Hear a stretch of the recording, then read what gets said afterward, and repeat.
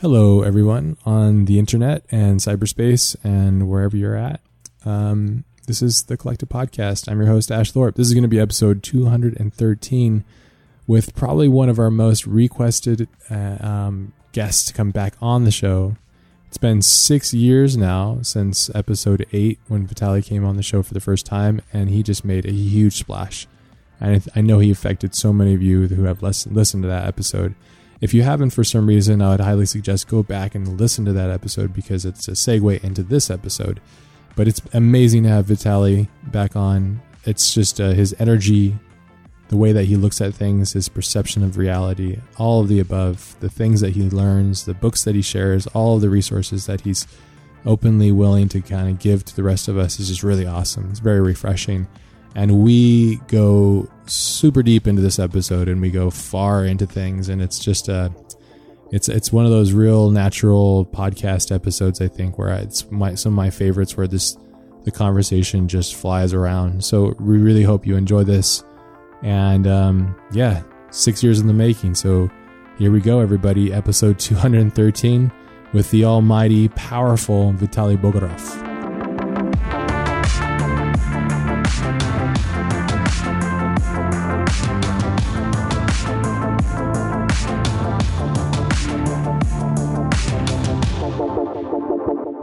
Dude, it's been, I'm looking back at we recorded our first episode together. You're episode 8 of this podcast. I think we're at like 220 or something now.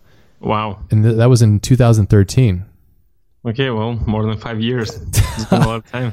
Hello, That's crazy. Everyone. Yeah. What's up, dude? And your episode, I do enjoy almost all the episodes that we do, but your episode in particular is one of those that really changed my life personally. Oh, wow. Yeah, it was a big deal. And I know it's changed and affected a lot of people. So you've been easily at the top of everybody's requests. Like everybody's like, get Vitaly back on. We want Vitaly. Oh, wow. Yeah, awesome. Thanks so much for having me. Really appreciate it. Yeah, of course, man. Everybody needs you. They need the brothers. So, yeah. So, but yeah, man, super happy to have you back on. Thank you so much for being here.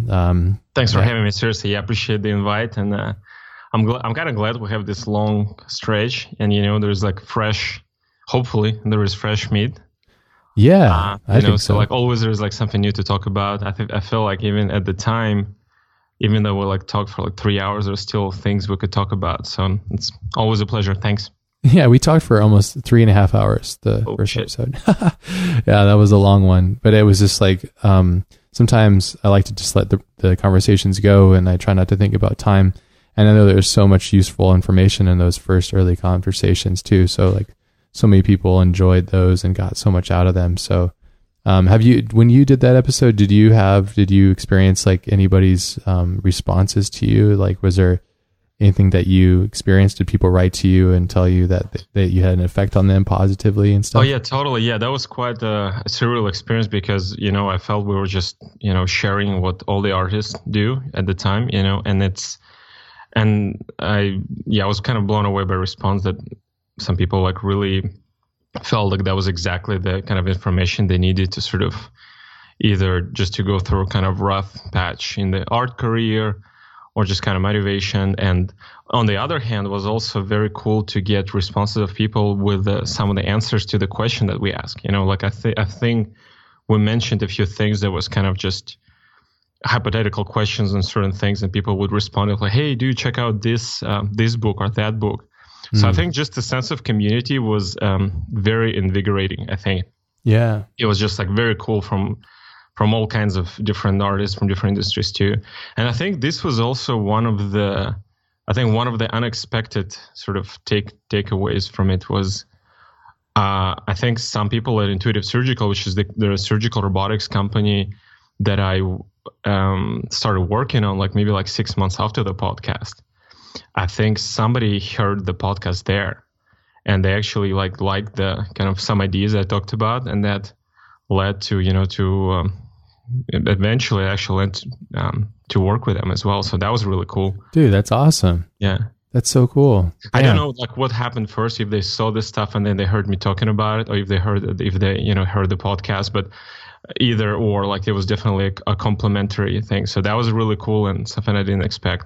Wow. I think your genuine openness and your overall positive energy is really infectious. And so I think everybody that interacted with that episode via listening to it is just like deeply impacted. And you're so unique, I think, in this space in regards to just like the artist space, because of you have such, like, I've taken so much from what you've learned, that you've taught me, and like the books that we used to share. And like, I just got back from Vienna, as I mentioned, and I put a lot of this knowledge and these thoughts into my like speaking events, because it's so useful. like Eat That Frog, the priorities, like, I remember, I can't remember how I was prior to our episode. I probably wasn't as motivated, or I was maybe motivated, but I didn't have like the good foundation. But I think after that episode, I was like, well, okay, like, I just spoke with like a real pro, and your approach was so, like, it was so strong. So I really appreciated that. And it was just, thanks so much. It is cool to have this long in between. I'm surprised that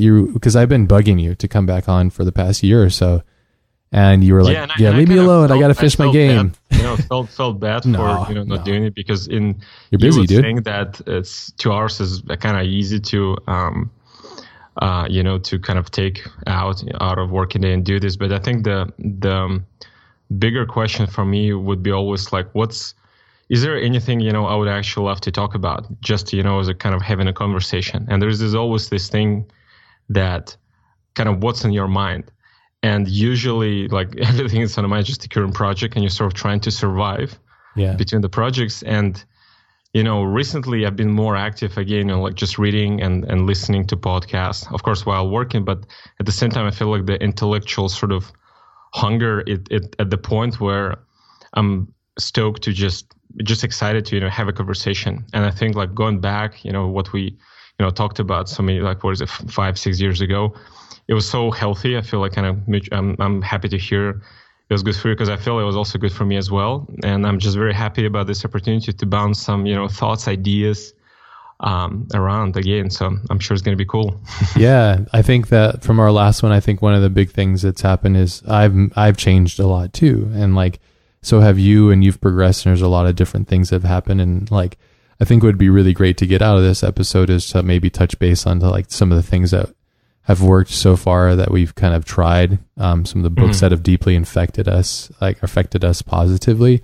And things like, I think it's also good, because I think for people that are listening that might not be on, say, your level, or are trying to reach your level, to understand also that there's failures in there, and like what you did to overcome those. I think you have a really strong mind state, which is really great. And I think that if there's ever anything that I learned from you, is just like have a good positive mind state when you're approaching like difficult problems or tasks and stuff, which I think is the best way to approach it. But at the same time, I think to an outsider or a stranger, they're going to be like, man, these guys aren't even human. It doesn't make sense that they're just like positive, So like how to overcome those things, I think would be really cool to. Right. I mean, like, like usually, and that's kind of the problem with overall, I think, with also social media today, because usually all you see is, things that are working out, and rarely people post and say about like, okay, this thing I tried, it is totally didn't work.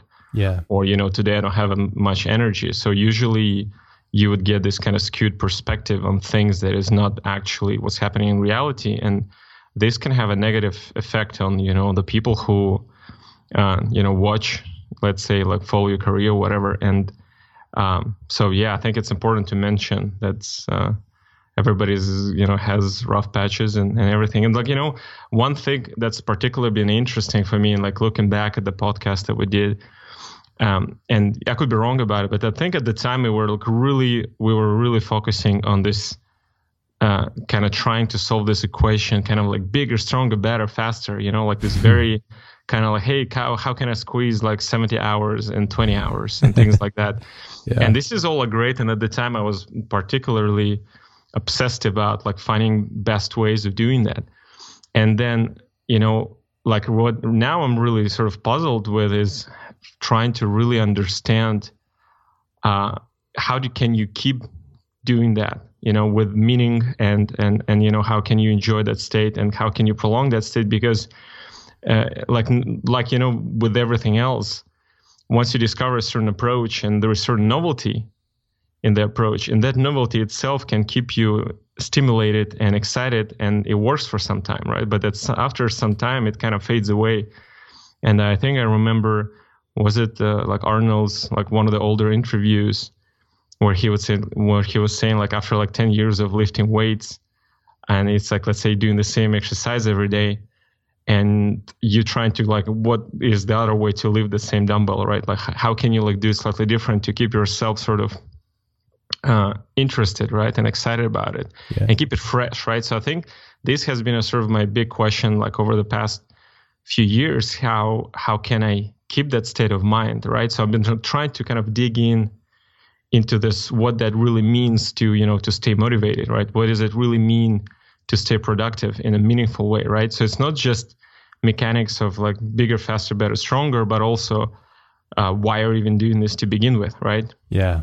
So this has also kind of been on my mind too. That's a big question. That's the biggest question. Why, almost, right. Yeah. Because that everything stems from that. All your motivation comes from that fuel, that fuel source.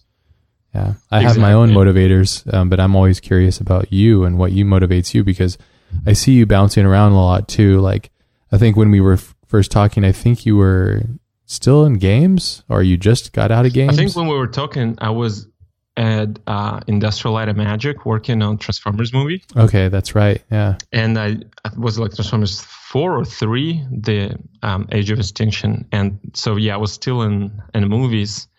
And right after the movie, I started doing more industrial design. I kind of refreshed my portfolio and stuff like that. So I went and started working more on industrial design work. And so, over the past 5 years, I kind of went from movies to industrial design while still working in movies. And now I'm back at video games while still working in industrial design. So in a way, like I split my working week between kind of doing both. Yeah. And again, like my kind of goal being here is to like find what is the field that I could be excited about and a project I could be excited about. So I'm 100% all in.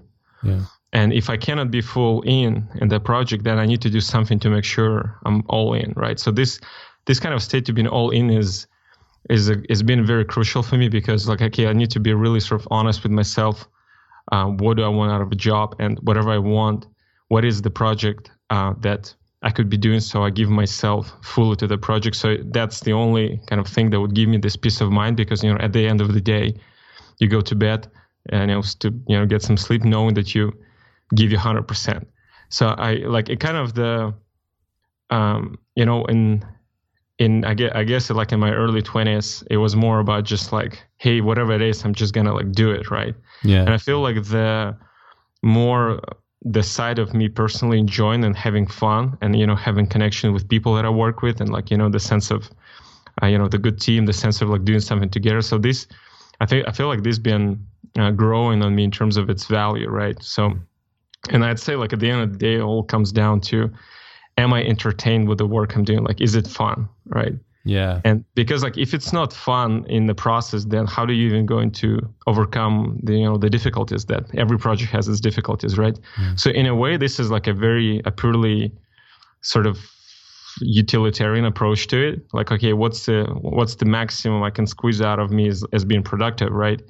And you can like approach it from different angles. So the angle of, if this is something that I'm enjoying, then I could probably push myself a little more, right, than compared to something that I'm not fully enjoying, right? Always. So I think like the being able to really enjoy it is becoming more and more crucial for me. Like I read this meme, I think it wasn't say like, happy is the new rich. And I like totally resonated with me, because that's kind of where it's at, right? Like you want to enjoy the process, right? And enjoy the underlying what's the project stands for, and you could it could come from different things. It could be because of your role in the project. It could be because you like the setting. Yeah. For people who like know me long enough, know that I started before doing science fiction stuff. I was really into dark fantasy, right? So I'm still am, and it's been a huge kind of fun journey for me to work on a dark fantasy game, right? So like things like that, I feel like it's crucial to be very honest with yourself. And I feel like the sweet spot here is to look at what's your, kind of natural inclinations. And by that, I mean like going back when you were a kid, things you enjoyed doing, right?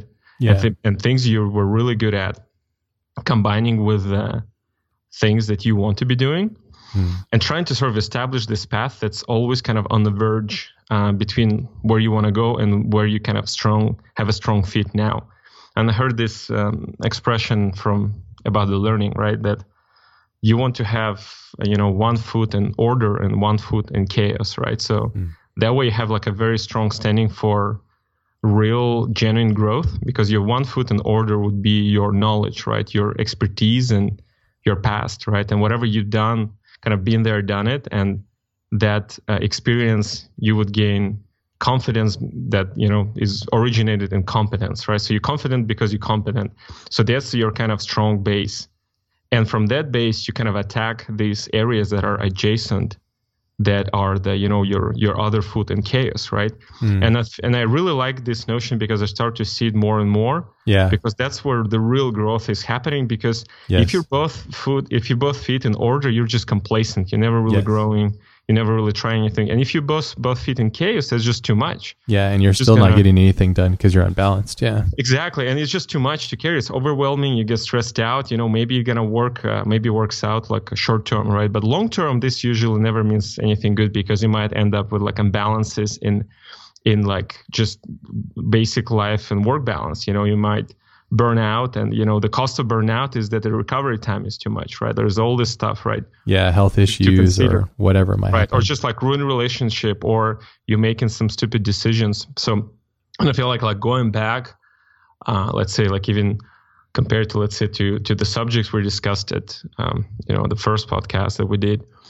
I like my overall kind of approach was more, I feel like, utopian. It was more like all in and kind of optimizing for a single objective, right? Yeah, and you're trying to step in chaos and organize it. Yeah, yeah, and like looking back, I realized that it's kind of a risky approach, and like I'm fortunate that it worked out. Like I didn't burn anything. Like I didn't burn the ground I was standing on, but it could when you optimize everything for a single objective, it's a very utopian approach. Like it means like you put everything. And if it doesn't work out, like you're heading for a very kind of huge bad crash, right? Yeah. It's a beautiful approach though. Yeah. Oh, you mean like optimizing for single objective? Yeah, it's beautiful, and especially really beautiful on paper too. I totally agree about the chaos and the order. I actually, the thing I came to find, and I said it from my mind, I was like thinking, I always like to keep my head in the clouds and my feet on the ground. So it's like, cool. You're one body, but one of your mind is in the clouds, but your feet is rooted, and that's also synonymous with being humble and stuff too, which is obviously it's cool, it's an important thing for you as well as it is for me. But you were saying, sorry, it was cool when you said that. I was like, I like the metaphor. Yeah, I like it. It makes total sense. You have to. I think it's something that I learned from studying a lot of different. Like we talk about mastery a lot, and we're going to talk about books too, because people asked a lot about books, which is great. And we're a big resource for sharing those kind of books and stuff. But I think it was like mastery when he was breaking down how all the masters would basically constantly thread that. They would be in order and chaos. So a lot of them would take long walks, or like, I talk a lot about like how important it is to take breaks, not breaks, like all the time breaks, but like taking a walk, like moving your body through things, but also dealing with the chaos of things, like picking up an instrument and playing an instrument so your brain can like reset, and then coming back to it so you can kind of reprocess your thoughts and stuff too. So, but there's so many techniques too, but and I think it's really important to find your own methodology. And I think like looking, kind of, just thinking about it a bit more, it's one of those things that, I've seen a lot of people struggling with, because there is this sort of misconception that you're just going to do something that works for somebody and it's going to work for you. And it usually kind of never does. And I think that the issue with that is that the sort of the foundation of creative approach is so it's so non-explicit, right? How do you come up with stuff and ideas that everybody has to come up with their own method to tackle that, right? Like everybody needs to, let's say, if you're any creative profession, the thinking process, how you come up with ideas and solutions will be always unique, right? Even if you try to replicate someone, because everybody's got a completely unique life experience, right? We all grew up in different places, where we're hanging out with different people while we're growing up, like different influences, different aspirations when we were a kid. Just our neurological makeup is different, Right. So I was just going to say, like, on top of all this, culture, all this culture, nature, and nurture stuff, there is also nature, right? That's like, and it's pretty much like your software, your bias that's built in, right? You can change some of it, but a lot of it is like really hard to change, and if you can't change it, they might as well use whatever makes it special, right? Yeah. So, I think embracing that is really key too. Embracing who you are and finding it, because it's interesting. Because like I go really hard, and I think I'd probably about 80% of what you gave me I applied and it worked. The rest of it I had to just find another way to find it. But it's interesting. Even I've had close friends, even Maciej, like I showed him the whole list system and he eat the frog and all that kind of stuff, and he simply just didn't like it. It didn't work for him, So, and he kind of found his own way. Not to say that he's not prolific and he can't crush out lots of work, and he's definitely does so. But like, it doesn't work for everybody. Everybody has their own processes, So, yeah, absolutely. Everybody's got their different sort of stats. How our channels are tuned up. You could have a more stronger like audio channel, right? So maybe for you, taking the notes with what's the device called? The dictaphone, where you talk and it records. So like a recorder? Yeah, like a recorder. Yeah, I thought it was like a specific term for it, but sure, yeah, I'm sure like there is. Some people like actually like using that for notes, because for them it's like when you talk it out loud, it kind of registers for you on a different level. And I think like everybody's got their own unique sets of stats that it's really sort of everybody's responsibility to find how to work with that system, right?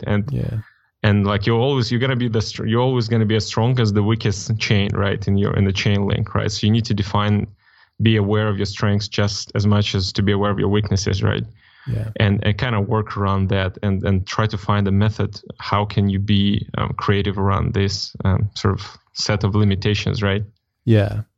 I think also for me, it's always been like seeing the limitations, but not letting them control you almost. I don't know if that makes sense. That's how I've been kind of approaching it. It's like, okay, yes, I have, 2 limbs. I have 2 legs. I don't have 3. But I'm not letting it hinder me from taking a walk. You know what I mean?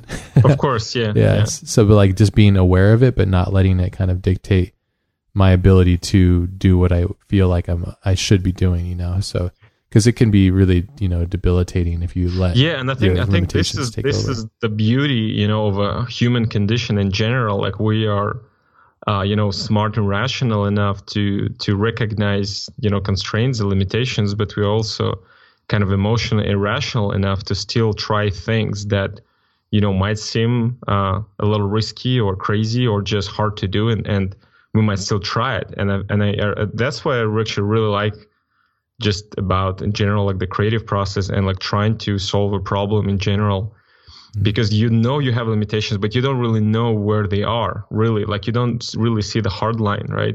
Yeah. And I really like this example with like free divers community, the people who like take it like a kind of a single breath and they just like take one deep dive. So gnarly. And if you look, it's completely crazy. Like if you read about the whole sort of timeline of all those records, right? Like starting, I don't remember where, like maybe even from 19th century or like early 20th, like it's quite incredible to see how much of leaps and jumps in terms of like the depth that they go to. Happens in like from generation to generation.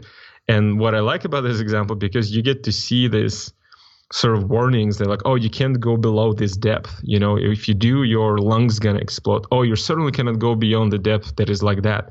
And each time they still go. Yeah. And what I like about it is like there is somewhere there is a limit. And we know there is, and we don't deny that. We're not in the fantasy. We're not delusional, right? We know there is a limit. We just don't know where exactly. Yeah. And I really like that kind of. And first, you want to acknowledge the kind of the human predicament that we're all mortal. We're not gods, and we can't do everything. Not yet. Yeah. Well, that's another big topic, right? But I have it on a few. But at the same time, you don't want that to really define your condition, right? You want to at least try to see if you can do anything about it, right? And that's kind of the grace and beauty of it, right? Yeah, it's true. And that is, in a nutshell, to me, that's what I love about being a human, is to have that ability to have that in your soul to push against things. And that's why it was weird. The other day I was doing some research for this project I'm on, and I was watching these jets break the sound barrier, and that that big kind of weird circular cloud that they make when they break the sound barrier, the ships, or not the ships, but the jets, when they go and they break, they do the sonic boom, That's right. Yep. And I don't know what happened to me when I was watching that. I got I got emotionally charged, and I got really excited, and I got I don't know what's happening, because I think the climate of the political climate in this country, and the Trump thing, it's been really kind of bad. And for everybody, a lot of people, I think, in their minds, it's just been bad. But when I watched that, I was so I don't know, I was really proud to be a human. It was really weird. I haven't had that feeling in a while. Interesting. Yeah. It was really, because I was thinking what the fuck, man? Humans made that. And when I was watching, I was like, that's fucking so incredible. It's beautiful and violent and just ridiculous and silly, but at the same time, completely, to my mind, completely incredible. So incredible, that we as a species are able, I'm not including myself in that, actually. So I should say people that are better than me have managed to make this thing, these ships that do this incredible feat. And it's just, man, it's impressive, man. It's really beautiful, and it's amazing too. And I don't know, it was a cool thing for me. I was really happy with I don't know, it was a good moment, I guess. Yeah, 100%. And that's, that's a cool example, because in a way, this is not you can't really say it's a piece of art, or you watched a movie or a music, and yet it still gave you the aesthetical level of aesthetical stimulation that make you feel very excited and stimulated and energized, right, for that day, or for the few days, whatever, right? Yeah. And I think as a civilization, we have to keep doing those things, because of course we need to be focusing on solving actual, utilitarian problems, but, projects that might think that, why we would want to go to Mars, or why we'd want to do this, even let's say per se, we don't have a direct existential threat, right?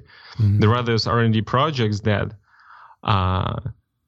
it's to me, doing certain things that we do this because we can, it can carry a lot of aesthetical value for, inspiring, future generation or current generation to show, and, that there is magic still out there. Yes, absolutely. And I think this is it's invaluable. It's invaluable. Right. It's incredible. Yeah. It's so important. It's so important. And I agree. There's people we got to take care of the problems we have on hand. Yeah, they will eventually resolve themselves. I keep thinking, this is a deep thought, and sorry, we're going to probably jump all over the place. We are. We're all over the, I don't even know, do we have a specific subject? We're just no, what's the story here? We're just talking. Yeah, it's all who good. Who cares? It's you and me, and we're going power time. So love it, dude. Yeah. I think for me, I've been having these really deep thoughts about I have a daughter, she's 14, and the older I get, I'm 36 now. It's weird. The older I get, the more I'm getting more aware that I'm going to die. It's really weird. I don't think it's weird. It's completely normal. Yeah, I didn't have that feeling. If you wouldn't have. All the way to 30s, I didn't even think that I was going to die. It was weird. I don't know. Maybe I did, but I didn't really acknowledge it. Whereas now I'm oh fuck, it's counting down, it's going to be even worse in 10 years. Yeah, exactly. It's a weird thought. It's a weird thing that kind of creeps into my mind. But I was also thinking about man, what's going to happen? And I was thinking, maybe it's just like my nature, how I process things. Like I don't watch news, and I reduce and remove myself from problems and stuff. But it's at the same time, it's too much for me. But I was thinking about like humanity and our species and everything, and people like, we're destroying the earth and this and that. And I'm like, what if it's just natural for us to do this? Like, what if the earth is like a womb, for us, and we are going to leave this place and become something else? And it got me thinking on like a lot of weird thoughts. Like it's just like no. Yeah. I think that sounds actually a really awesome topic. Like I was just going to say, I think I'm a bit more pessimistic on that in terms of like, because like I'd say I'm a pessimistic optimist. Like I'm aware, that let's say as a species we are capable of solving a lot of these problems, but I also looking at it as a sort of probability, right? There's a high probability we're just not going to make it. Yeah. Like somehow I think there's going to be some people that will, not the entire population, no. And there's going to be a lot of problems. As a species, we might just not make it. And have you heard about the Fermi paradox? Don't give me something that's going to keep me up at night. What is this? Oh, dude, let's go dark. Okay, we'll go dark, but we have to promise to go light. Like motivation and like, you can do this. The whole internet is full with that. The internet's filled with both the sides, I think. Mostly negative, I would say, but yeah. Okay, but what's this paradox then? And then I'm going to try and counter it with something positive. Like I'm going to counter myself, because to me this is like I usually try not to get myself stuck in something negative. It's good though. It's important. For us to fix a problem, we need to acknowledge first that problem exists, right? Yeah. And kind of like an ideal, you want to provide kind of both sides to the coin, right? Yes, of course. And so what's interesting about this paradox, well, basically it comes from this question, like, where's everybody, right? Like if I look at the universe, there's like billions of stars out there and there's plenty of stars that are very similar in terms of configuration of like a sun and the planets and all that, right? And you would think that there will be plenty of planets, right? Like Earth, right? Yeah. And, looking at the overall timeline from what we know from the known universe, you would imagine that by this time, even if the probabilities are low, right, you would look at the Milky Way and you just seeing a freaking highway there, right? And we just don't, right? We don't like get on a regular basis. We don't really get, drones or probes from like aliens and stuff. Or do we not know it? I feel like if it'd be more in line to like kind of the other sides of this paradox. So like I guess where my point is here, where I'm going with this is that there is this thought that the reason why it's so not busy out there, in the kind of cosmic highway, right, is because a lot of the civilizations, they don't really make it through this weird time that we're in. I think like right now, very interesting time, because like if you look at the species, we are capable of just literally destroying the life as we know it, right? And yet the set of genetic drives, the biology that we're built in, it's completely not synchronized with what we can actually achieve. It's like it's a monkey with a grenade. If you look at civilization, right, we accept monkeys are humans and grenade is nuclear weapons, right? Or like other crazy stuff. So, and it's an interesting thought experiment for me, because you would think it's like, there is this kind of general opinion that due to like natural selections, whatever the genes you have, this is the genes you have usually what prepares you for the environment that you're in, right? Yeah. But it's only true if you, let's say, we're talking about like animals whose environment doesn't really change. But if you look, let's say, at the set of genes and the set of sort of the biological drivers that are just so wired in, and and all the humans, the drive to just dominate, to reproduce, and to leave offspring, and all the stuff that comes out of it, the set of genes what we have, it's completely obsolete. The software we have is very old. It just doesn't match the world we live in. Like the culture, the values for human life, all the value system that we can all collectively agree on, or like individually, most people are reasonable. And yet, like as, using kind of rational side of your mind, we can do this. But because it's so built in all the desires and everything, and how people at the end of the day, we're rational beings. And we have these insane tools that we can just destroy ourselves. So the whole kind of Fermi paradox kind of one of the sort of thoughts that comes out of it is maybe the reason why nobody's here, or like why the universe seems kind of empty, is because just there is this threshold that is very hard to pass. It's just like maybe some civilization passed through this, when before they make it to interstellar, flight capabilities, and some maybe just don't make it. And to me, this is kind of a cautionary. There's like a kind of a cool cautionary kind of value to it that kind of makes you think. Anyways, I don't know how we ended up there. But, no, it's good. You're basically saying like how your pessimistic view on the ability of humanity to overcome the Earth and evolve past the Earth and to become like a interstellar being, basically, right?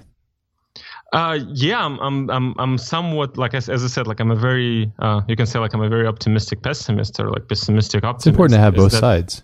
Yeah. So, and that's just like it's interesting because like I usually, or at least like I used to be more on just very optimistic side of things. Like, oh yeah, we make it, we're gonna make it, and we're gonna have flying cars and this and that, and solve all the problems. I think the older you get, that happens, right? You get kind of. I think the older you get, the more that's common. Yeah, because you get to see, like if you look, just life is there's a lot of suffering in life, and when you try to look more into it, you just see more and more of it, and you start more aware of it. And I think negative energy sucks in more than positive energy. I think negative things suck in more, and they're longer lasting. It's how we're programmed. Oh yeah, and there was a reason for that because that's the only reason why we're still here. It's evolution mechanism, yeah. Yeah, it's a protective mechanism because if you think about what is the maximum sort of delta threshold of positive emotions you can get, and now let's look on the other side. I mean, hell is a bottomless pit, right? Like you can go all the way from bad mood to terrible emotion to clinical depression to just being plain dead, right? So like it just never stops, right? And yeah.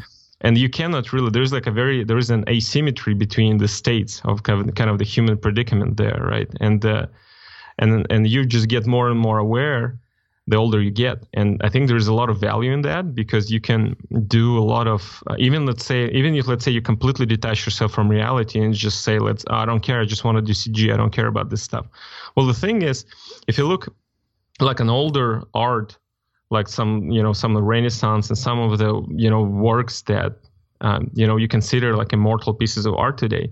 And there is always this interesting mix of, humanity and like recognizing human mortality, but also it gives it like on the other side, what's spiritually fortifying, right? As something, you can call it a hope, but you can also cope it as a kind of a remedy, the antidote to like the cosmic chaos, whatever, right? And I think like the older I get, the more I start to do this also with my own art, where the art or a good design to me is always made of these two things. Like first, you need to really recognize the tragic sense of life, and then provide a sort of a remedy for that, and provide that kind of open up place for human spirit, or provide something that's spiritually fortifying to show that the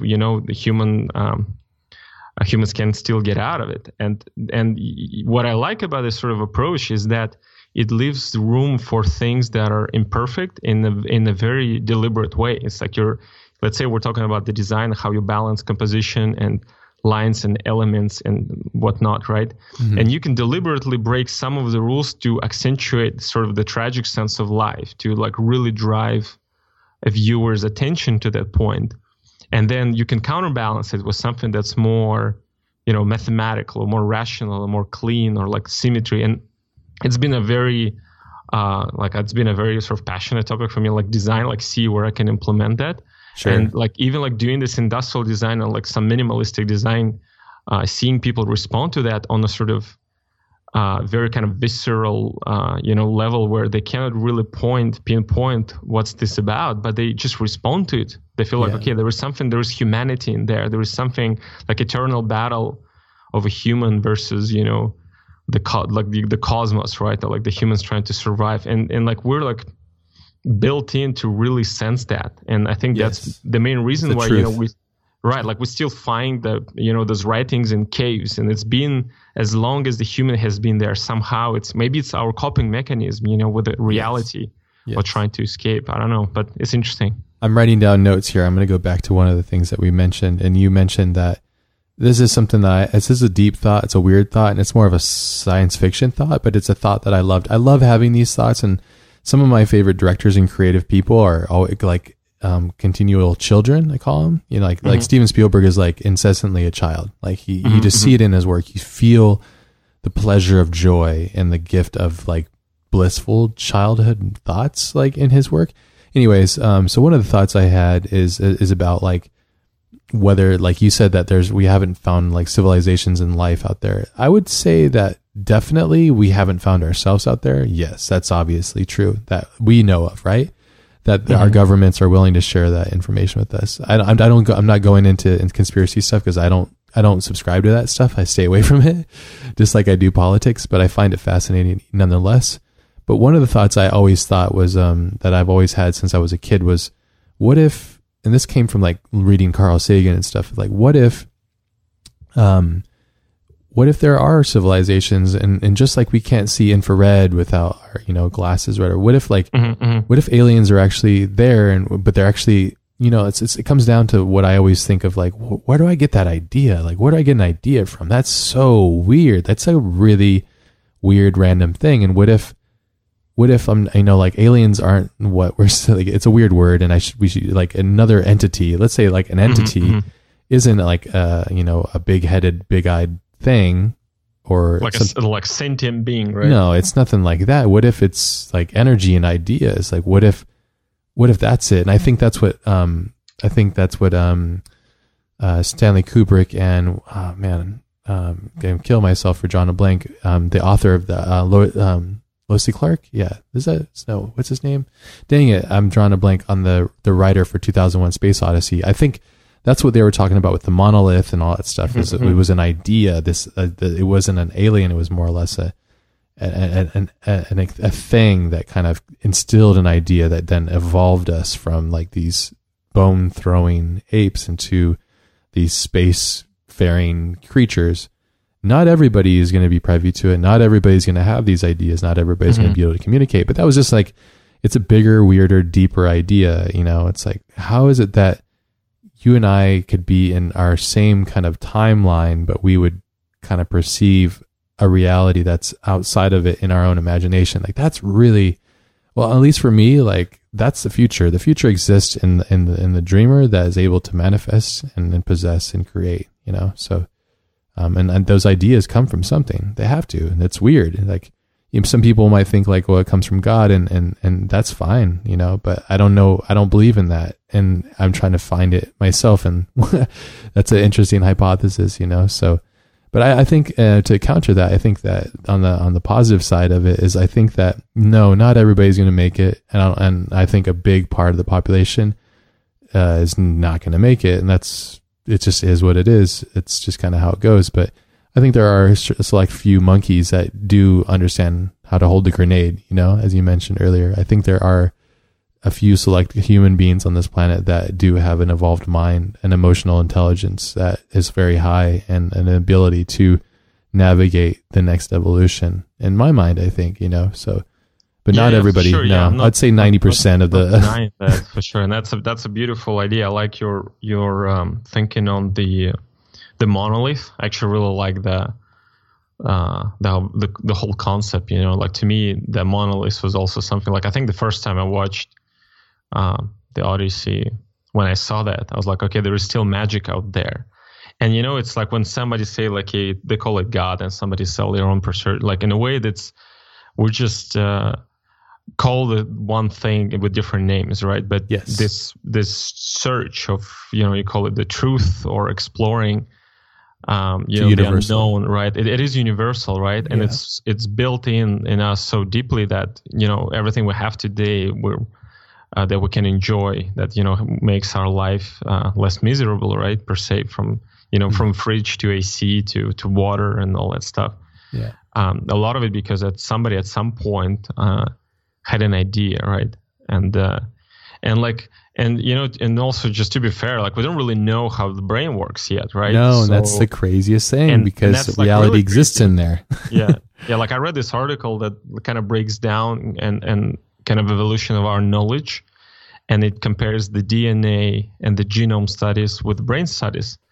and somehow we know more about genes and more about oceans, and or maybe even more about moon than we know about the brain.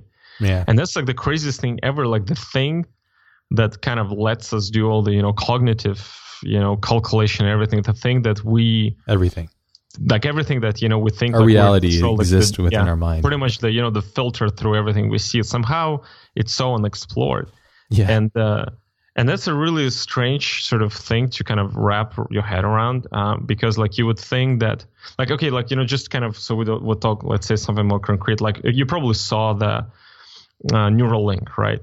Big, like huge sort of. I watched the presentation. Yes. I didn't see all of it, but I saw a good part of it. For those that aren't aware of it, find it online. It's Elon Musk is invested in it. It's a company that is investing into like having our ability to control our devices via mind power, I guess, if you'd say. I don't know if that's right, but pretty much, yeah. And I mean, like that presentation is really cool in a way. That's their hiring event. So if you're if you're a software engineer or you're within that field or you're interested, maybe that's something you want to do. Yeah. And it's fascinating because essentially what they do, they integrate these tiny wires. Each of them is way smaller than a human hair, right? Like 1/100th of a hair or something. Well, it's like something crazy. I don't remember specific numbers, but like the scale is really impressive how tiny this stuff. And they use a special robot to really do this with a high precision and everything. Crazy, right? Yeah. And so like when I see that stuff, I'm always kind of like I'm 50% excited and 50% skeptical. That's kind of like my natural response. Yeah. Would you do it? That's how I always ask myself. Would I do it? Like in terms of do it, yeah. That's like, of course I want to do it. Like, oh yeah, anything that would let me model faster. Like it's an easy sell for me. But I wouldn't be the first one though. I would give it I'll do the second, right? I'll give it like 10 years. 10 years. Okay, yeah, cool. let it run a cycle. I mean, like the first people who are going to do that is trying to make a simpler stuff. They usually want to like bring people the capabilities that you're supposed to have if you were fortunate enough to be born healthy, right? So which is like if you lost an eyesight or which makes total sense. And or like if it's like like mobility problems, right? And all that stuff, which makes total sense. So like my kind of thinking on that is, okay, it sounds like, okay, if let's say we can't control a computer with this insane power, isn't that the same? Wouldn't be that the same thing? Let's say if you let's say a monkey control computer, like they have all this power, but they don't really know what to do with that. Like, would you feel the full capacity of the the device? And like, so like my problem is of understanding the integration part of the processes, right? Yeah. And that's like one thing. And another thing is, which I think like a way kind of a bigger sort of like philosophical issue here, is that there's this whole like transhumanist talk about, transferring our consciousness, right? Yeah. What do you think of that? I think that's really, I love that idea. So I think it's a pretty concept on paper. And like in reality, I have like two major issues with that. Like the first one, we will not going to transfer it. We're going to make a copy. And what's going to happen to your copy here? Like, let's say we transfer you Ash, right? And we have another soul Ash. Stamping, baby. Are you going to be like this Ash that's here going to be okay to just kind of die? Like, okay, now you're out. I don't think it's going to happen. Like nobody would want to be eliminated just because there is your brother out there who's identical to you.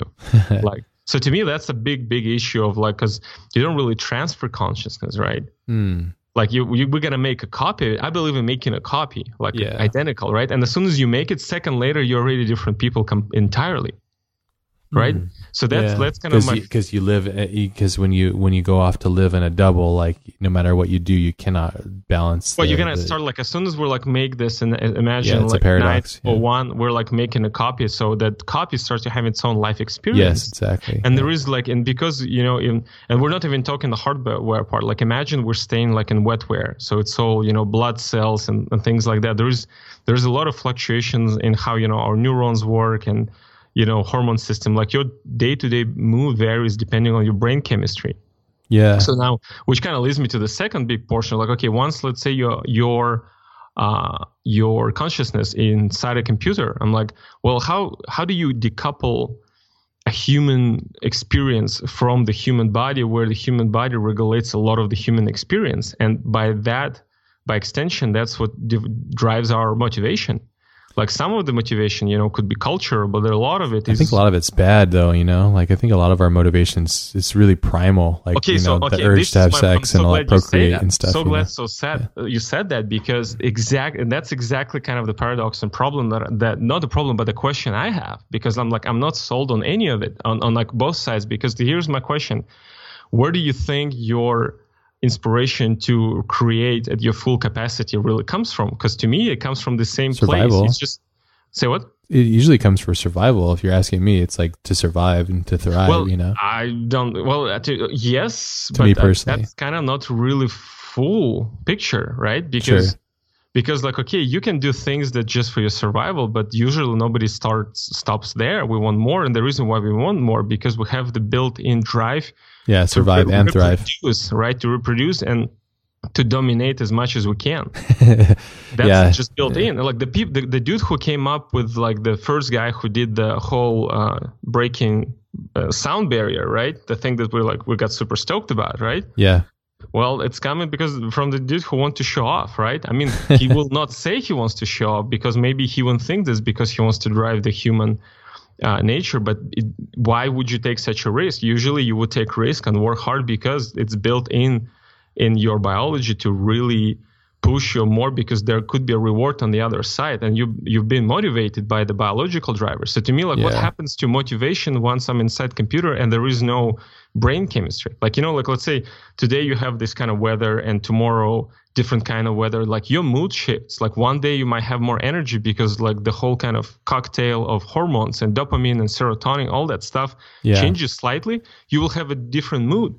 Well, not so much of our time and our energy is set around these odd predicaments, That's what I find to be fascinating. To counter what you're saying is, like, inside that existence, inside of a machine or whatever, like we are devoid of the human experience. It's not, you're no longer human. It doesn't. You're definitely, I 100% agree with you. And like, to me, it doesn't really counter my point, because it's more of a question, what happens to the system of your motivation to do what you want to do? Because a lot of the motivation and creativity comes precisely from that weird drive that we have built in. Like you look at the best music was written in some interesting, like somebody was like, was madly in love, right? Or someone was angry with the condition. He wanted to show like what he can do. There's a lot of this, a lot of great things came out from the bad stuff of nature. And it's weird that that's what resonates the most with people too, right? Like you feel it in there. It's like there's a weird human truth inside of great music that you're like, oh, interesting. Like,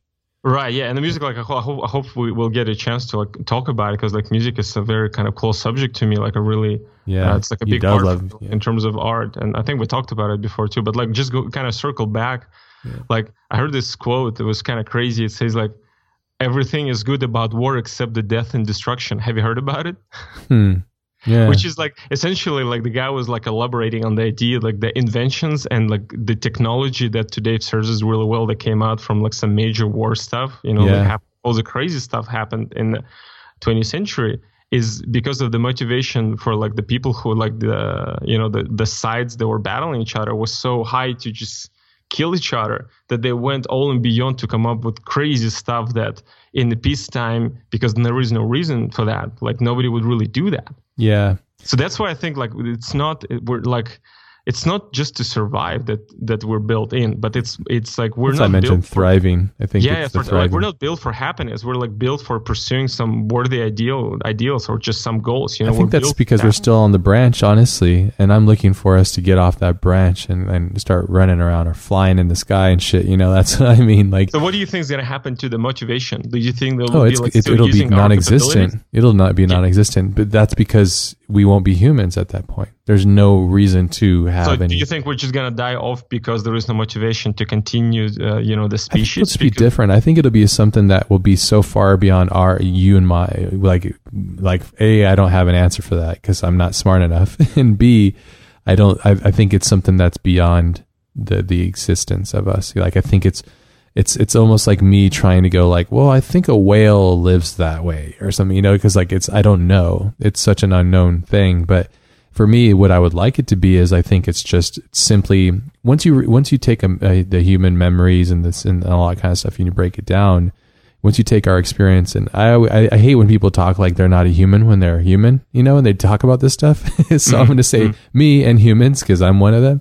So once we evolve past that and we go into this next realm, I think it's simply that we're not going to be what we are, and it's an unknown thing. It's going to be another evolution, and that's really when we become energy almost. We become an all-seeing, all-thinking being, basically, which is really interesting. Is this kind of our path? We should become that, or you think this is just inevitable? I think if we're going to follow the path we are on now, which is, let's look at and how things go. We want the internet so that we can have access to information. That's really what the goal is. We're feeding the mind for the most people, not everybody, but we're feeding the mind. And why are we feeding the mind? Because the mind is hungry, and we're trying to give it as much as possible. So, and then what gets in the way of that? Well, our bodies get in the way of this experience, because the bodies take up, so much time. Wait, but you skipped the question. Why is our mind hungry? Like, why do you want knowledge? Because that is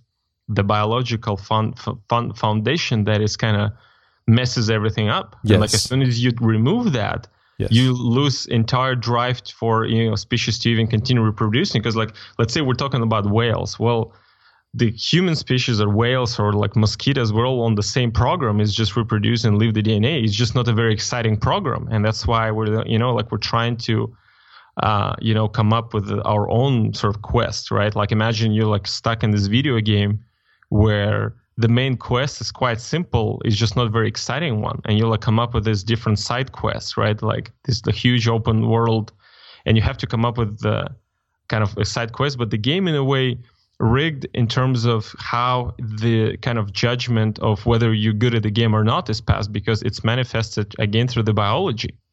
Yeah. Because like, so to me, like my sort of, those are deep-seated, deep-rooted things. Like because exactly, all day long we're eating. How do you take it out and we're just not a human. Yeah. And right, but let's say, okay, we're not humans. Well, let's say we're a machine. Does it mean you just become a robot on the factory because they just do this thing because you're don't have your own free, like, where exactly? I guess that could be end game. Yeah, I guess that could be end game, because if there's a subset of scientists work on AI who actually think that's kind of our destiny, is not to become something, but then eventually you start like a new sort of life form, and the humans as we know, the Homo sapiens, they just sort of fade away and stop being, right? I believe that to be. Yeah, I believe that makes sense. And it's sad. If I like buy it, like to me there's something still like wrong about that. Definitely. Incomplete. Well, it's just like a forest fire, right? Like a forest fire is sad and it's horrible and it's very disruptive, but it breathes light to the next generation, And I think it's the same thing, as sad as that is to say. My problem with that is, it's like you justify what comes next with the amount of suffering it would require to go to the next stage. Well, and to me, that's a utopian kind of thinking. That's, how like communists or Nazis killed millions of people, right? It's like when you optimize for a single objective, because like, let's say you get some really motivated scientist who wants to see that in their lifetime, and they would be like okay with like killing billions of people. It's like, I'm not okay with that. Well, I don't want that. Like, no, I'm not saying that. Right. So that's kind of like, I want to like, let's take a thought to like, what's the logical make that conclusion? clear. I'm not a Nazi or communist. Yeah. Good. but there are things not in the Nazi regime. I have never studied it closely, so I can't say, but within communism, the little bit that I know of it, on paper, it's got some incredible shit. Like, you got to admit, it sounds amazing. Like, it sounds like it should be the system that we should follow, but it doesn't work, and it doesn't work for various reasons. But yeah. And I didn't mean to say that the fire. For a few key reasons is because, like, first, it doesn't account for human nature. Second, it's utopian. And when you optimize for a single objective, it kind of like, when they try to accelerate a particle to the speed of light, and as you get close to the speed of light, the amount of energy that requires to accelerate it slightly further get exponentially bigger and bigger. Yeah, exponential. And like, so the threshold, so let's say you want to make a system that's 99.9% perfect. So the remaining like 0.001% to make that perfect, the amount of energy you're going to spend to try to make it completely perfect, right? Yeah. Will create more problems than it solves, right? And that's the problem with any sort of totalitarian system that optimizes for a single objective, that as it gets closer to realization its ideals, whatever the hell they are, like it creates more problem than it solves. Even let's say in theory, let's say imagine that on paper it sounds good, because to me even on paper communist doesn't sound good. Interesting. Well, I mean, maybe I read a different paper, but maybe there's a lot of them. Yeah, I mean, like I'm from Eastern Europe, right? Yes, and I was born when was it 5 or 6 years before Soviet Union collapsed, right? Yeah. So when I was in my school years, you're from Moldova, right? Right. Yeah, exactly. So it used to be part of Soviet Union, right? So when I grew up in the school, like some of the teachers, they were like still kind of the old school communist people, right? So they really kind of believe those ideas. Yeah. Anyways, like that's like a whole different topic, right? And, sure. But I mean, to back to your point though, and also to clarify, when I said the fire that burns, there's a beauty in that. And what I meant by that is that's simply evolution. And it is unfortunate that we've gone through so much death and the Black Plague and all these things. And, right. Yeah. And you mentioned like, it's a really weird time for us as humans. I would say it's been a weird time the entire time. Yeah, I totally agree with You know what I mean? It's like, whether you believe in evolution or not, it's like, it's been weird since like humans became from a tadpole that then grew enough to like climb trees and shit, like it's always been weird. And I think that's a common truth. It's like there's a couple common truths in our existence. Is time is ever evolving, and it's always been weird. It's like, but and the fire thing I meant more or less. It's just like it's the beauty of the beauty of the destruction, but at the same time at the beauty of life that's given to it.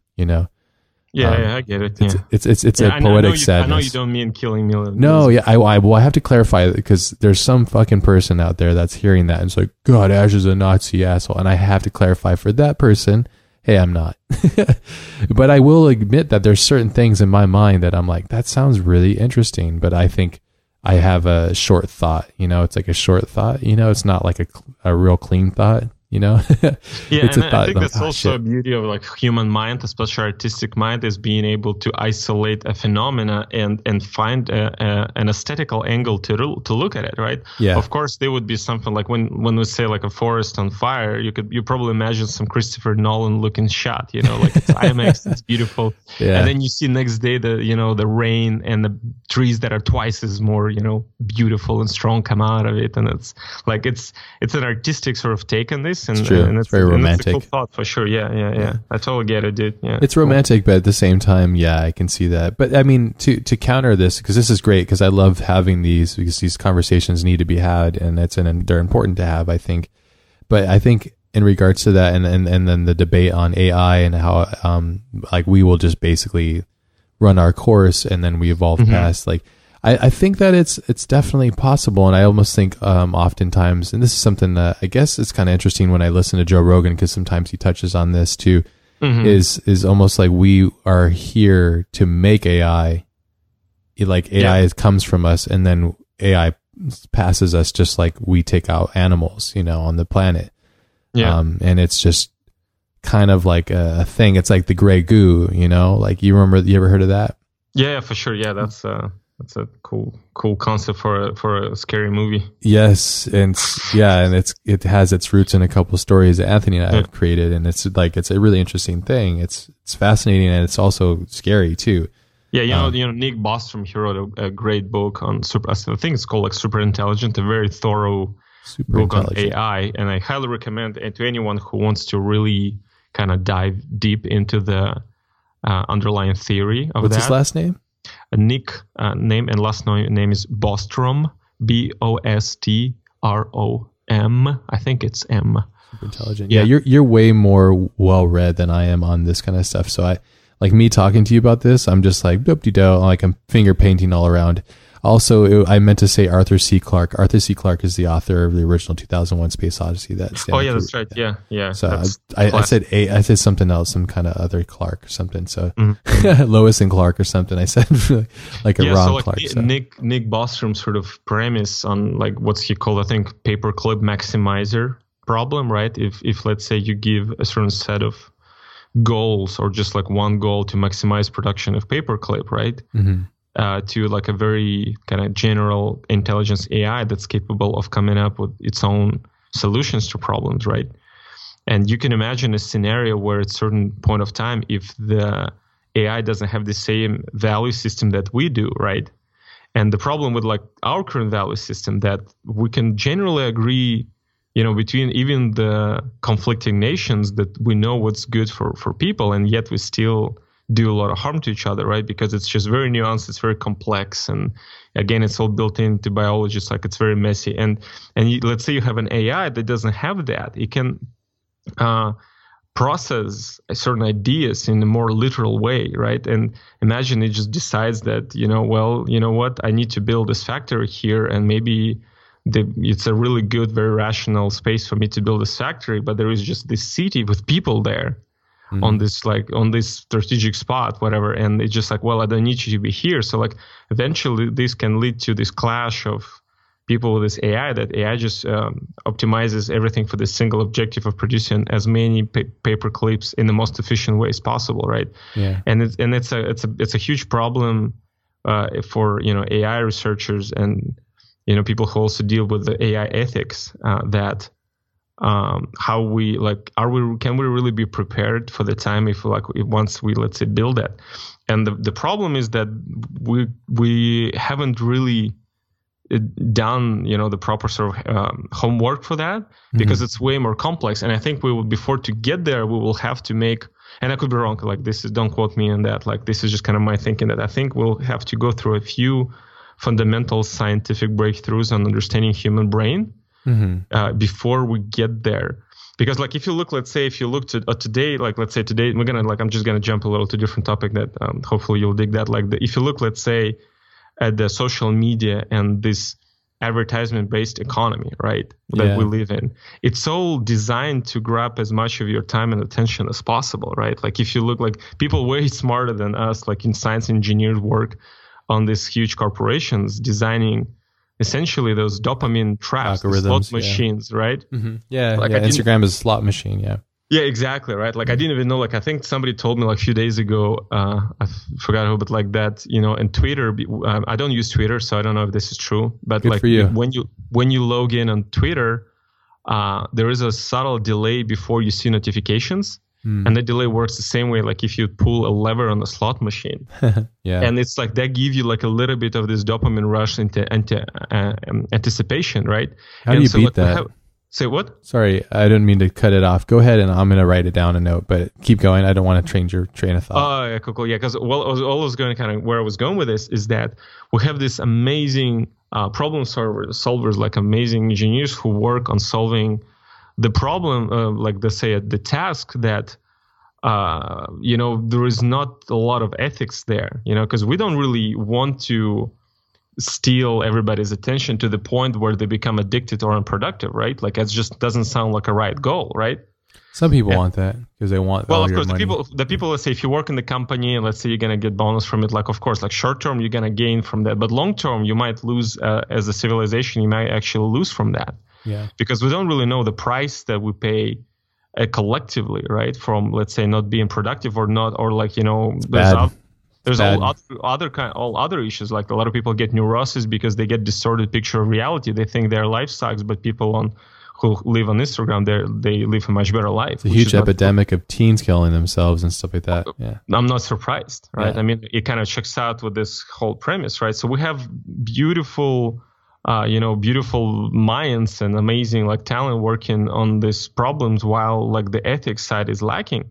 Yeah. And that's kind of where I think like part of my pessimistic kind of outlook comes from, because until like usually we're going to start like if you look at the kind of track record as a humanity, we start dealing with problem when it's almost too late. We usually like find a way, but we always pay the price. I think that's just because there's too much of us, to be honest. And I think we're not connected as much as we should be. It's the paradox of the global warming. This is the biggest fucking bullshit. It's like, the global warming issue comes from us using and expelling gases and all that stuff, and also at the same time deforestation and eating livestock and all these things. These are all common things. We all know this stuff, right? Or generally the most of us know it because of either documentaries or it's just like reading an article on Google. It doesn't take too long to find the causes of global warming. The biggest problem is like we're so slow to react. Like the problem, and this is, and I can't, and I'm saying we because I'm just as guilty. I eat meat and I drive a car. I'm causing global warming. It's just that true. But the problem is I can't not have a car, and I should choose not to eat meat, but it's just not going to fit for my lifestyle. I have reduced my driving, and I only eat meat maybe 2 to 3 times maximum a week. So I have like declined it because of that, but I haven't completely removed it. And I'm also traveling a lot, like on air flights and shit. And that's just like gnarly. It's so bad. This fucking jets eat so much gas. But anyways, like, the thing is, it's such a big thing, right? So like to make that change, like Elon's like, oh, we should do the Tesla thing. Well, batteries are really violent and bad for the environment as well. Like all these minerals, you're pulling them out of the earth, and these things don't last forever. And then you have to make these big it's kind of like a Band-Aid on a bigger problem, you know? But the global warming issue, it's like, it comes because of how slow we are to react. Like if in order to do this, all these people would have to lose their jobs, and like the whole industry would have to shift. And like all these big, huge things that we've come accustomed and known for and using would have to shift. Like the other day I was in a city and I'm thinking, why is it that we're in this car? Like all the cars in cities should just be shared cars, and you just go on the street, you put on your QC card, and you pick up the car, and then you boom, and then there's enough cars to have the right amount of parking, and you're just done with it, you know? When you get outside of that, you can have your own car or whatever, but if you're in the city, it just makes more sense. There's like all these like weird things that exist that haven't been fixed yet, but that should be fixed, you know? I don't know. And that's again my utopian outlook, but I think our biggest problem is we're too slow to move because of just the habits and the infrastructure that exist. And that's also, people might be mad I'm going to say this, but a lot of it comes down to like religion gets in the way of progress, and it gets in the way of like us being able to move past certain things so we can actually get things done, you know? So, but I don't know. It's a bigger topic, I guess. So. Yeah, for sure. Like, because like we're kind of touching on like a few things, because if you look in terms of just market-driven economy, right? Because we live in the game theoretical space, right? You're aware of game theory, right? No. Well, maybe.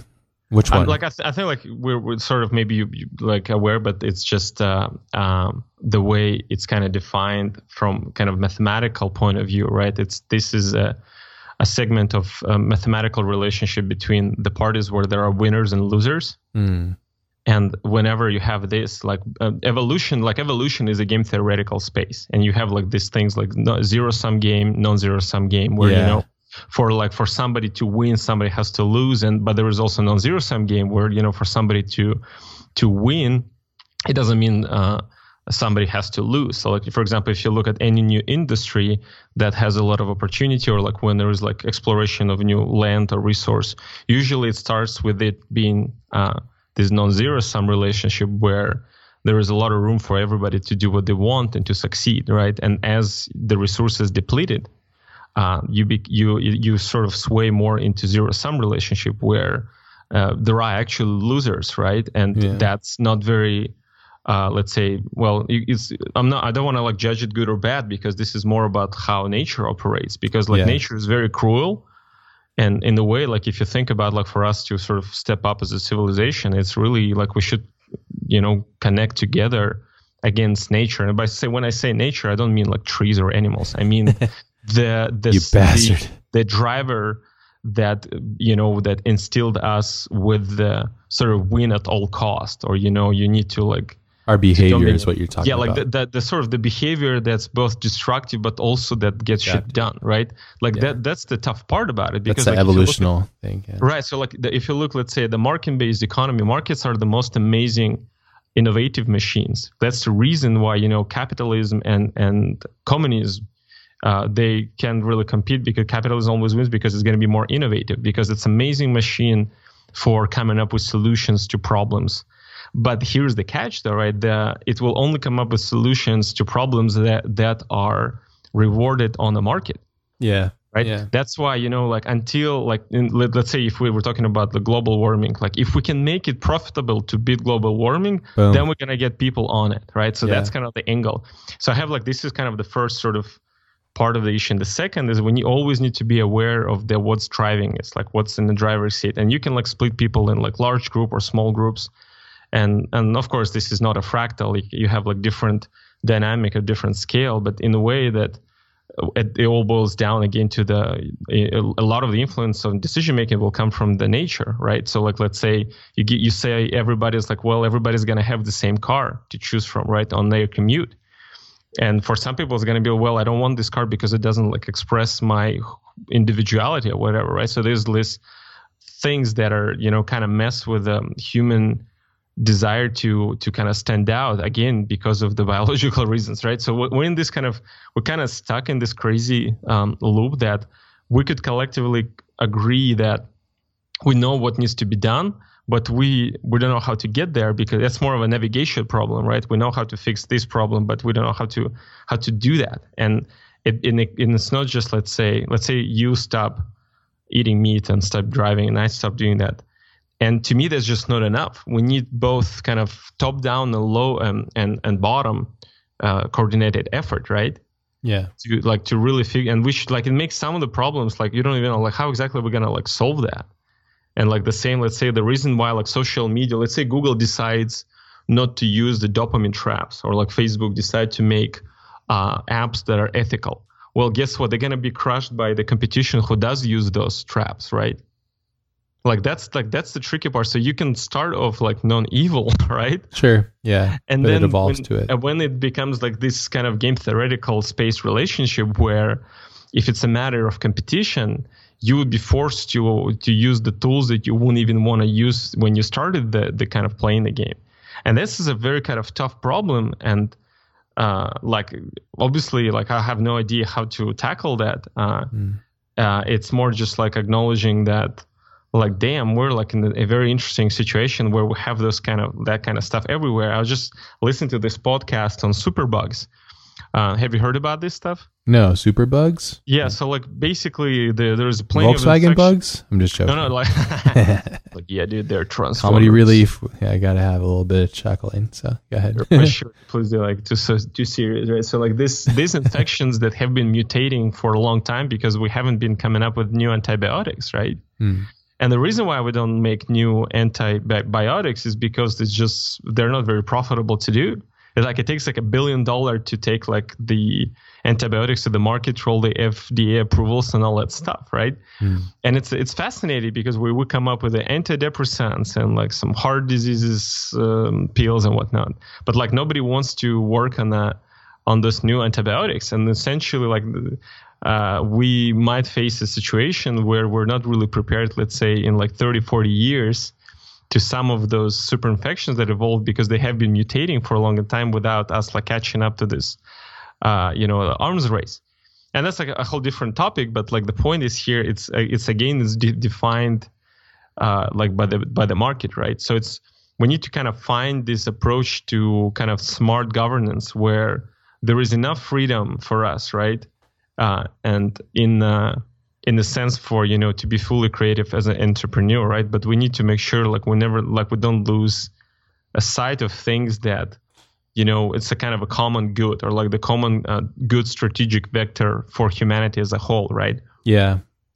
And what do you that's also can be very subjective, right? Common exactly, good. Yeah, how do you define what's the priority here, right? Because to a Muslim person, common good is different to a Catholic person. And then to a non-religious person, the common good, it relates to their core beliefs. Right, and then you get the same thing as religions, ideologies, right? If you're talking Republican and liberal, they will have two different outlooks on some things, maybe, I don't know, but then you get the same thing that people who are pro-free market and against. So there's a lot of different spheres and different overlaps, right? Yeah. And on top of and you take all that stuff, the very complex social dynamic, and with biological, we're kind of fucked. No, I'm just kidding. No, but this is good. No, and I think we are. That's very true. And I think we are if we set the same course, But that's right, yeah. But what I'm saying here, and I think is fascinating, is we're having this conversation. You know what I mean? Yeah. And I think it's important, and that just goes to show because this conversation is happening, it means that not only are we having this conversation, I'm sure this conversation is happening abundantly in various platforms and places, and I'm hoping in school campuses and all that kind of stuff, and people that are smarter than us are really contemplating this in a bigger way, and it's helping evolve. So I think that for sure, yeah, I think that's critical for sure. There's also this thing that I kind of like when I heard about it. It's depending what kind of personality you have, different types of narrative. You could describe a reality in different ways, and you're going to get a different response for different people. Like, let's say if a person is more optimistic, it will have a certain impulse, and if a person is more pessimistic, it's going to have different impulse. So let's say if you want them to do the same thing, and it's like, like the whole kind of glass is half full and glass is half empty, right? Yeah. Thing. And then only engineer comes in and say that's the wrong size glass. It needs to be smaller, right, by 50%. Have you heard that? So yeah, it's good. I never heard that. That's good. Right. So then I wish I came up with that, but it's someone smart. But so the basic sort of idea here, if you depending on what kind of personality it is, let's say you want to describe a situation and you describe it as like, okay, it's horrible, right? So kind of you describe it as a hopeless. So the same description for a more pessimistic person might actually work as the source of encouragement and inspiration to actually do something about it. Mm-hmm. And for another person, like let's say more optimistic, will be just more bummed out about it. So I think also like the problem with overall discourse, I'd say like one of the million problems, right, on a global scale, because we're like so interconnected that. But not really, but kind of, yeah. We yes and no, right? It's like very complicated, right? Because you could like deliver a certain message, different people, and they would get a different actionable idea out of it. And you could even be objectively true, or like there's so many layers there that the dynamic, it's almost like we need to like collectively break things down in terms of ideas and our understanding of ideas all the way to what's the molecules and try to like find some kind of common ground there, right? So like, for example, like, the basic idea, let's say, well, there is no need for suffering that's meaningless, right? Like, can we agree that, extra suffering of a human being, it's not good, right? You and I could probably agree that, yeah. Right, yeah. That's a good point, right? Because that also makes it complicated right away. Like maybe that's not the most successful example, but let's say you come up with examples that you can agree on, and you can use this as sort of fundamental core base values. Ground to like core values. I wonder if do something about it. If you could ask every human on the planet if we would come down to one like lowest common denominator, like resolve to like a common truth. I wonder what that would be. Like would it be like we all just want to be loved? Like I don't know, like that. But then you're gonna get another problem, right? There was this philosopher, right, in 20th century, Wittgenstein, who said all the problems essentially are the problems of language.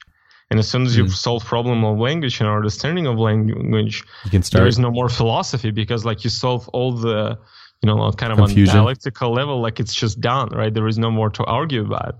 So like we can ask, okay, it's actually a really fun thought experiment, because imagine we ask a question to everybody on Earth. How the hell do you translate this in like 200 something languages or 300 languages, right? Sure. By translating, we're probably going to lose or shift the meaning, right?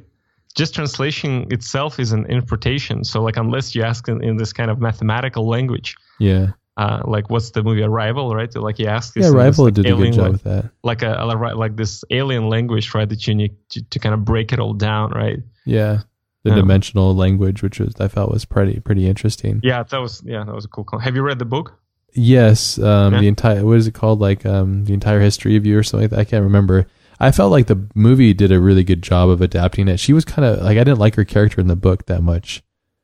Like her character, but in the movie you liked it better? Yeah, I liked her character in the movie, but the movie is obviously very heavy-handed, but I think it was fine, and I think it accomplished a lot of good stuff. So, I really enjoyed it too.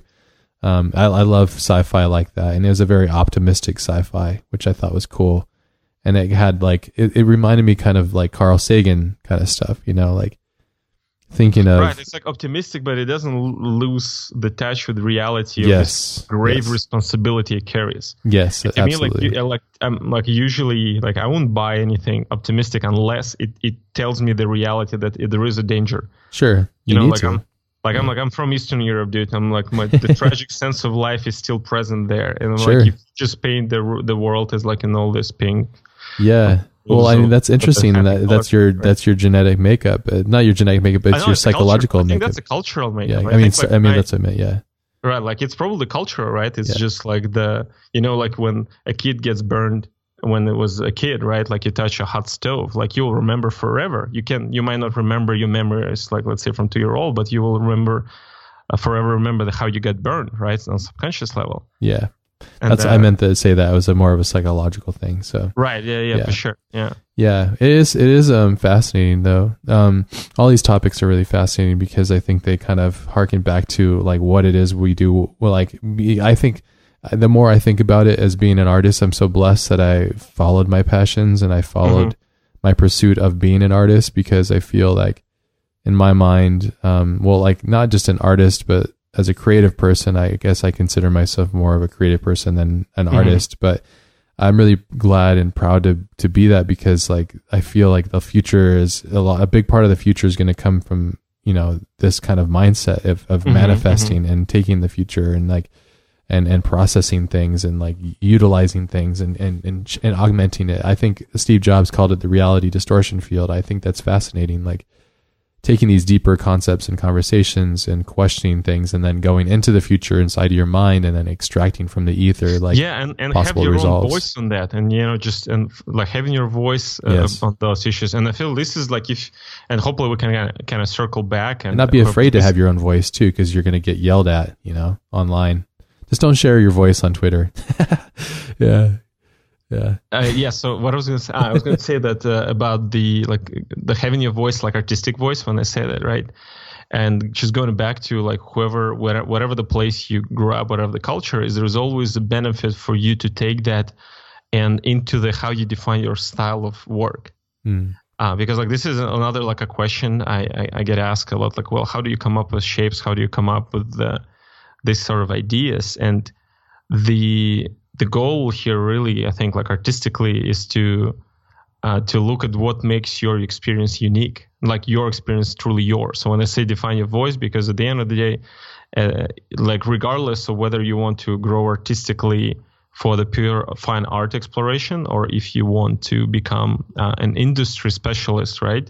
It's important to look at you as a brand, right? And develop your own unique sense of whether it's design or art style or whatever that is. Yeah. And like looking at your unique experience and drawing inspiration from there, I think it's critical. One of the critical components to really ensuring that you're having something that other people don't have in terms of like, even if we're talking, let's say, marketplace, and if we're talking about, let's say, you're looking for a job, or like projects. So like you should just kind of circle back on that whole kind of culture. I think it's a benefit. Even if, let's say, you come from a place where it wasn't really promoting where you want to be, like you can use it, experience, and pivot around that, and to show the world things, beautiful things in a way that only you see them, right? As you should. I think, right, for sure, yeah. So like the artistic voice is like whatever your experience, your psychological makeup creates a certain prism, a filter, right, through which you see the world, and you can keep working on that and to make something unique of your own. And I think like today, this message, for some reason, I don't see it as much. Like you see a lot of this drive to kind of get things done quickly. Like here's tutorial, 10-minute tutorial how to draw a dragon, like this kind of stuff. And and I think like there is a healthy impatience and unhealthy impatience, and it is important to be able to distinguish both. Yeah.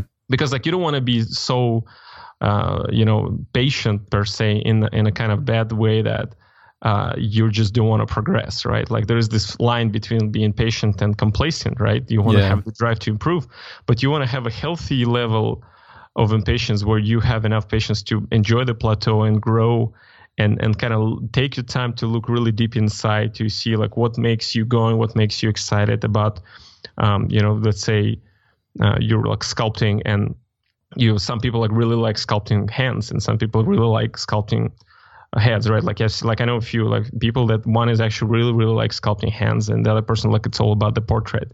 And to me, it's so interesting because you would think that it's not even worth to try to break down why exactly the case. It's more important like how can you utilize that? Mm-hmm. Because once you define what kind of makes you excited, and the kind of path is open for you to really go in depth there. And today we live in this very sort of specialized economy where you can like specialize in one thing, and because it's a big connected world out there, you most likely can find a project for you. Like it could be super niche, right? So to me, that's actually a super exciting time, to be alive as a creative. Yes, is the best time. We're in the second renaissance right now. Yeah, for sure. Like you can find application for even kind of most niche if you like one of the few people who do that. Of course, it might be harder. Like that's a whole different other topic, but I think it's better for sure than, let's say, it was 15 years ago. Oh, insane. Just 5 years ago, even 10 years ago. I mean, it's the opportunity window has blossomed significantly. Mm-hmm. I was just thinking this. I was walking through the airport the other day, and I was looking at it was like that company See's Candy. See's Candy. You ever seen that? It's like a candy. It doesn't matter. It has a logo on it, right? And I remember thinking like, fuck, like I had this weird like sinking feeling. Like it took me back to when I was in college and I was really contemplating whether I should pursue art because I was like, well, how am I going to make a living off of it? Okay, well, let's say I do like a logo or something. Well, then I got to make like X amount of money to like to build my life off of that, like that's just a really weird thing. Now people are able to play video games that they've never made. They haven't done anything and they just play video games and they share that experience and they're making, well, I don't know if they're doing it now, if that still works, but they're like, there's millionaires off of like these people that are just doing like, and it's a real weird thing. And I think that's why there's this epidemic of people wanting to get quick fixes because they see these things that are happening. And it's almost like the lottery winner problem. Do you really think there is like an epidemic that's like more different now than it was? Or you think it was always the case? It's always the case. I just think it's more in our face, Right now it's more evident because of the technology, how easy it is to use and all that stuff? Yes, I think so. Yeah. I think so because it's I think it's that, and I think it's just because of it's all in our face, like more than ever because of how we feed off the internet. Right, like if you like think about it, right? That from perspective, I recently heard that how when electricity just was invented, the new market opportunities were defined. But you take an old product, you add electricity, you have a new product, right? And like you take, let's say, like an oven turn into a toaster, right? Or like before, let's say electric oven, like when they just invented electricity, it was all like based from like a electric bulb. Like the first washing machine, you would plug them into the bulbs, right? The electric bulb socket. Yeah. Probably super safe, right? A lot of people got like electrocuted, right? So like the point is there was this huge opportunity, right? And then like fast forward 100 years or almost 100 years, or even more than 100 years to the internet, you get the same thing where you take an existing product, right? And you add internet, you have a new product, right? So like you take a regular bank and you add internet and you have PayPal, right? And what kind of happened with internet is that I think like we're on this sort of at this age when we kind of matured on that point of view because we've been, internet, how many years been around? You like almost everything you can think about it that you could add internet to it, you added it. So now the new thing is AI. So you take an old product, you add AI, it's a new product. And especially for big corporations, that's how you save money, right? So like you add like this services for you automated what's it called? Like when you call like the service. Oh, like like support, like customer support, like things like that, right? Like the customer support, things like that. The automated customer support. Nobody should have been doing that job anyways, though. Let's be honest. Those fucking jobs, like those are the jobs that when people are like, "Oh, they're taking our," nobody wants those fucking jobs. Nobody should be doing those jobs. It's like those are. I don't know. When I read the book on Zappos, it was interesting how that was actually that's the way that would economy. Connect. Yeah, the thank you economy. That was a part kind of the how they build a culture because everybody has to go through that customer service, and that's how you connect with the customers. I think it depends on the what's the product, what's the strategic sort of angle for the company. I have a question for you before you. Sorry, because I don't want to lose that right there. When you go to get something, like sometimes when I go to get like food or something, I don't want to interact with a human. Do you have that same thing? Because sometimes I don't want to, because when I do, and the person really sucks, it ruins the food for me, and it's always a gamble. Like, but when you buy food, you don't want to interact with a human. Sometimes I don't want to. I don't want to talk to anybody. I just want to get my food. Yeah, I think it's normal. Like even for people who are like extroverts, once in a while they just want to like be to themselves, and I think it's normal. But what I'm saying is that sometimes I don't mind it, but I could go. The problem is it's mostly because if I get food and if the food's good but the service is really bad, or if I was ignored or something. Yeah, of course that would ruin it. Yeah, that makes total sense. And so I'd rather err on the side of caution. I don't have to deal with that. You know? Right. Yeah. So you want to have an option to like it's all automated, right? Yeah, and that's just one of those things that I just simply would not care. Yeah, but at the same time, you want to, like, in some cases, when you have a great service, and that's part of what makes that night. Absolutely special, right? So there's like both sort of pros and cons there, right? So we're probably going to get into the space where we're going to have diversity in both sectors, right? We're going to have like robots, serving you, like the just robotic arm make all the cool, makes you a hamburger or whatever, right? Or it'll just be a different thing. Yeah. Or a different thing, or just like automated, whatever. And but just kind of like circle back to that.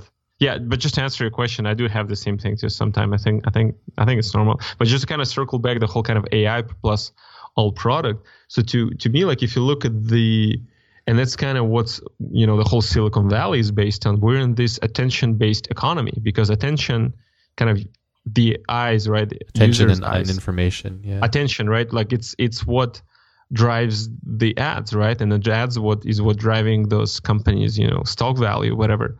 And from that point of view, even let's say people who stream their games, right? And let's say the streamers, they make money off streaming the games, or players who have a lot of subscribers. Like it's a lot of it's attention today is what converts to essentially currency, to currency, right? Yeah.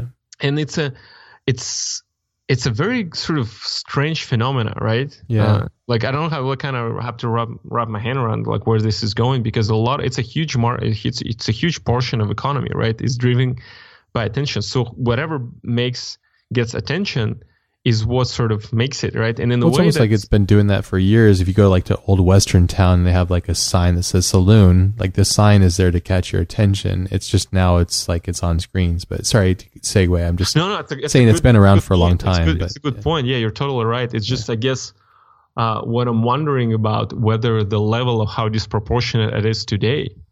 What do you mean by Well, what I mean by that is like we're all the time on our phones. There's Facebook, and everything is sort of fighting for your attention. Yeah. And if you think, let's go back to the hypothetical cowboy town, right? You have, let's say, there is a sign that says barber, right? And it attracts your attention for, let's say, for 3 seconds of your time. It just stole your attention. You saw the barber sign, but then you go in for like 30 minutes, you actually get a haircut, right? So there is an actual product on the other side. There is a haircut, right? Mm-hmm. But today, a lot of the so-called product, it's just sort of it's visuals, it's information, as you said, right? It's not a physical product, and we live on that, right? And a lot of people live on that too. And what I'm curious about is whether because it's driving that incentive is attention based, right? That as long as you get attention, you get that's your product. Sorry, that's not the product, but that's what you exchange for product, right? Yeah.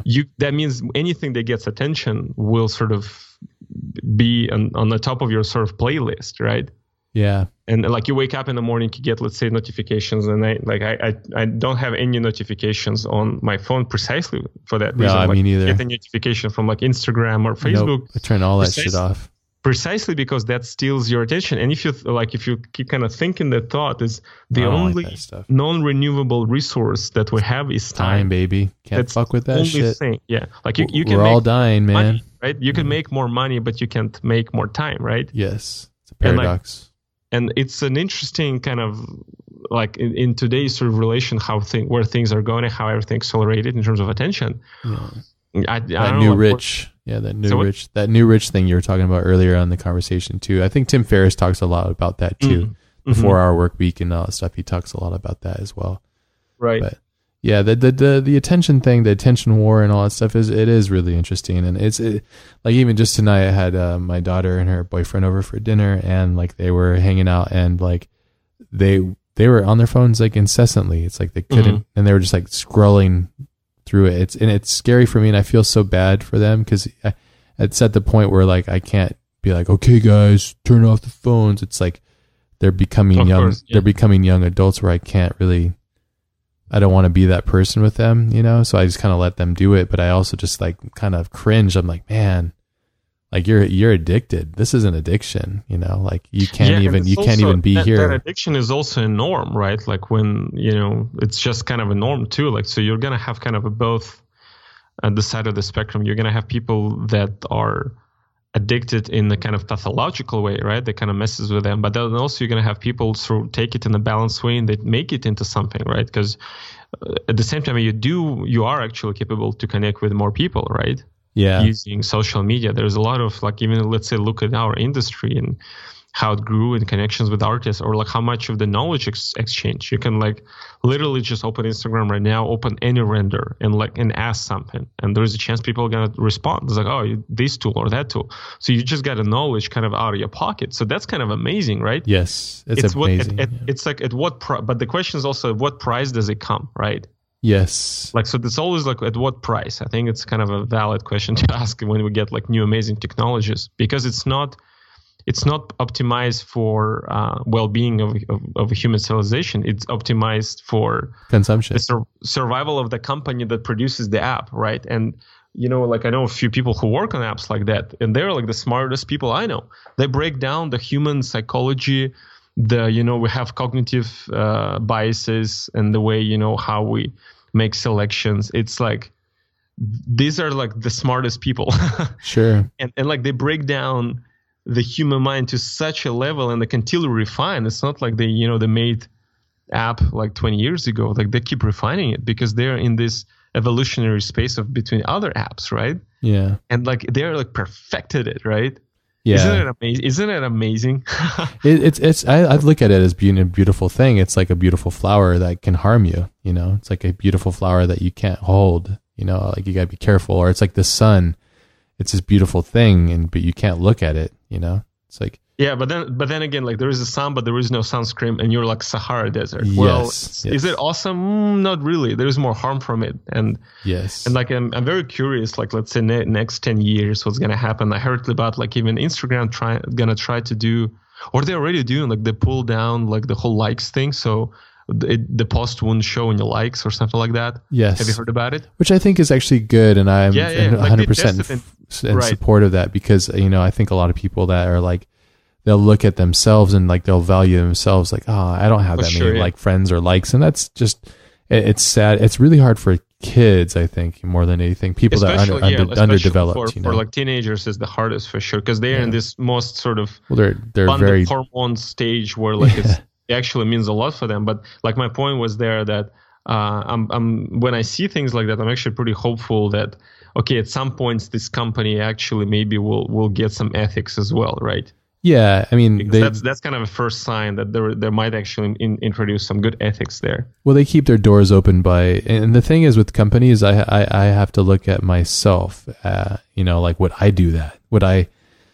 This is something that I'm constantly fighting with too for my own self. It's like, would I turn off the lights for this, you know, or would I tell my family like, okay, we're not eating dinner tonight because we're sacrificing for this, you know, and then I wouldn't expect a company to do the same thing, because that's how companies work. They're there to feed the need of their own selves, you know, so it's all a part of it. And that's why, like with certain things, like with Facebook and stuff, I simply just don't really ever use it anymore. And with the difference that they're very disproportionate, you know, it's like for you, let's say not like skip a dinner and then a huge company to not pay like $500 million of taxes, right? It's like the difference is just so disproportionate that the companies, the huge companies, they're kind of unique. Like this, their budget, right? Like some of the companies' budget like bigger than some of those European countries, right? That's so crazy, like how they're like it's an ecosystem of so much just capabilities and you know power in terms of the financial power they can do. Like it's fascinating. Like I really don't know where this is going. It's fascinating. It's going somewhere. Yeah. It's going somewhere. Yeah. It's going straight down the consumption tube into the fucking toilet, right into it, you know? So yeah. But we're all part of it. We know, like you and I both have Instagram accounts. We both have Facebook. We're all part. Yeah, we're in the system. Like in the freak show, dude. And we are. And I think like Well, let me ask you then. Why do you use these things? Like what like? For the same reason the other guy does. Like it's simple. I have no illusions about it. What is it that? Why do you use it then? Because I have my own reasons and I can explain that. But what are you? We can have like the secondary reasons. I can tell you like, okay, of course it's the, I get connected with other people, and it's and I get sometimes I get like some gigs out of it, and freelance, and I see what's out there, and to me this kind of a good compass for kind of that validates the art, whether is like the art is still relevant, so it kind of keeps me accountable and sharp, and there's a lot of positive force, but positive reason, right? Yeah. But I don't want to like make illusions like where this is all coming from. I think just biologically it comes from the same reason that people, from their sort of genetic drive, were built in to show what we're capable of, to get better chances in life in general. And like for you, if you have an outlet to show what you can do, and it gets reflected by other people, it's like you're just intrinsically motivated, try to get as many people to see that. And to me, that's actually kind of that's an interesting paradox, because you don't want that to affect your artistic direction. No. And I think that's the one thing you need to be aware as an artist. It's like, it's dangerous because you don't want to become this commodity to your likes. Well, like you don't want, exactly. Likes or followers, whatever that is, you don't want like that affect what you want to do, you know? Yeah. It's like, I remember like when I think I was like starting posting some of the like medieval stuff, and some people like, hey dude, I like follow you because you do robots. I'm like, dude, sorry, like this account, I'm just doing art. Like if you don't like it, we can always unfollow, look at peace it. out. And it's fine. Like I get the sentiment, because let's say if I understand where the people's coming from, because let's say I follow SpaceX and they started putting cats on there. Exactly. I'm like, or like not even do the rockets, they just start to like actually sell cats, or like imagine you watch a sci-fi movie and in suddenly in the middle of it stops being sci-fi. I'm like, dude, I give you my attention. Yeah. So I actually don't hold any grudge or anything. I totally understand where people are coming from. That's a good point. But at the same time, I think that you want to understand both sides, because you don't want that affect your creative path, because you're here at the end of the day to explore what you need to explore on your human journey, right? And people who support you, that's amazing. And people who, they have a different outlook where you should go, well, you should take that with a precaution, because at the end of the day, you bear responsibility of your own path. Yes. And I think like when you say like you can see that, with teenagers or let's say younger artists, because there is this notion that they think like, well, if you have this many followers, somehow this unlocks this and that. I see that with people. Yeah. Sorry, and the thing is, it doesn't. No, it doesn't. It doesn't, because it's unauthentic. And everybody just wants authenticity. And the weird thing is like they'll look at you and they'll go, oh, look at your authentic work. And then they'll try to do it themselves and it just won't work. Because it's not right. Like they'll try to repeat it. Part of it is also because intuitively we know. Humans, we intuitively can spot a liar, right? If someone is not authentic, we can spot that. And because most of us, not everybody though, but most of us, I think. Yeah. I when I say like generally, kind of usually we're better than this, let's say, than if we wouldn't have that kind of built-in feature. So I think like the lack of authenticity like shows up, but also it's because of that. Generally, I think it's overvalued, like the kind of the public stock of that, what social media we think does and helps. I think it's overvalued, because you can totally make an amazing career without even having an account. Like I have a friend who I think he's not on Facebook and he just, I think, started Instagram, and he posts like trees and like he doesn't use it for work and stuff. Is this Roman? No, someone else. Yeah, but Roman's actually a good example. I think he's also started to post. He's so good. Yeah, he's like he's this freaking scientist. Dude. I think he started posting his work. Yeah, he started posting his work. I think like he's okay. I got to follow him because I love seeing his work. So right, so like he's actually also would be like a good example of someone who can build career because of the time he spends on actually inventing things, and when he, let's say, connects. Let's say you can connect with 1,000 random people on social media, or you can connect with one guy on the conference the conference is built around this specific interest just by showing what you just did, right? Yeah. And like that could be even more valuable, right? Or you go direct. So I think that there's definitely lots of different ways. Because I think like it would be probably a good point to mention that for all introverts out there who feel social pressure to be public. Like to me, I feel like that all introverts out there, they're actually bullied by society to become public person just because everybody's public. Like I'm more introverted, so like I can totally relate. Yeah, I'm more introverted as well. It's weird, but I'm also very social. It depends on the day. You seem to be the same. Ambivert or whatever the term, the ambivert, that depends on the day. Oh, I don't know. You seem that way as well. But I know that you think a lot, so I would imagine that you like your seclusion. So yeah, like every time, like let's say I socialize. After that, I need a break. Take a nap. Like Like after this podcast, just like I need to be like just the actual break from talking to people. Like this weekend was like a very socialized. I had a few friends in town, and Monday, Tuesday, and even 2 days, I was like, okay, I can't really talk. It's just too much work. Yeah, and it's taxing. Right, and it's like, and for some people, they actually thrive on that.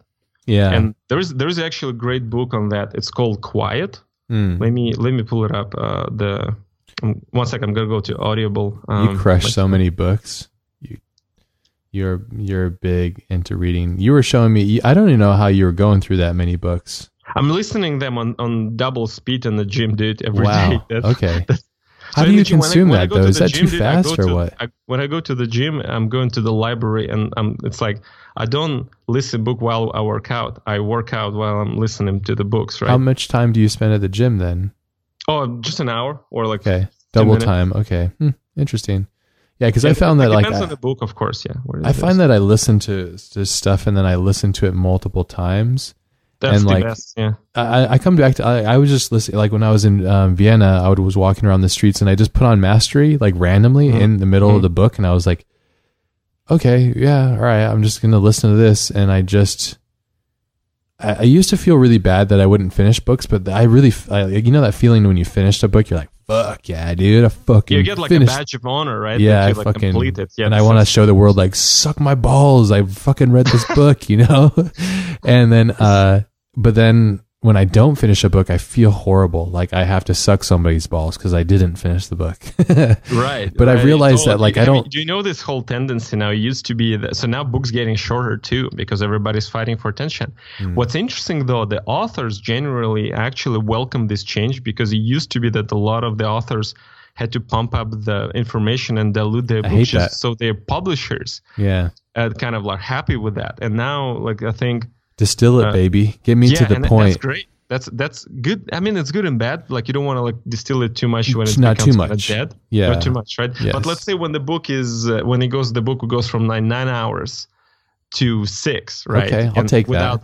I'll take that too. Exactly. Right. Yeah, so please. The book is called Quiet by Susan Cain, and Quiet: The Power of Introverts in the World That Can't Stop Talking.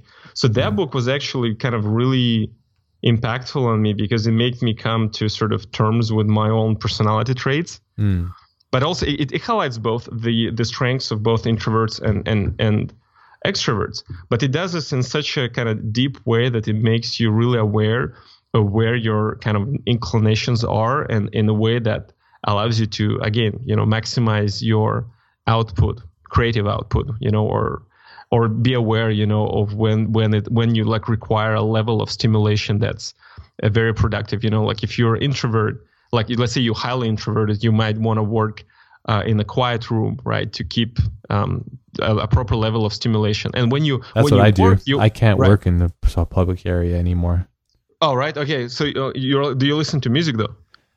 Yeah. Okay. Yeah. Cool. Not always though.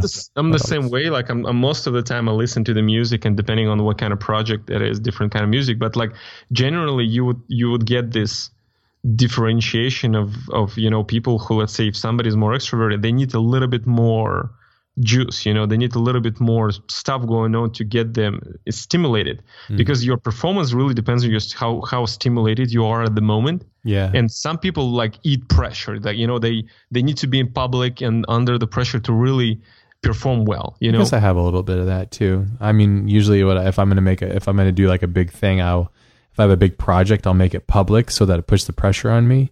Like with Star Wars, I'm like, I'm gonna do Star Wars, and then like before I have much, I'm like, I'm doing Star Wars, and I'm like, oh fuck, what did I just tell everybody? You're like the ambivert, right? Like you have mixed. It's a mix, right? So it's balanced actually, because it means you can use the extroverted side to network and connect with people and kind of explore the world out there. But at the same time, when you need to, you kind of be when you need to get work done, I have to hermit out. Just, you need to be a hermit for a day without.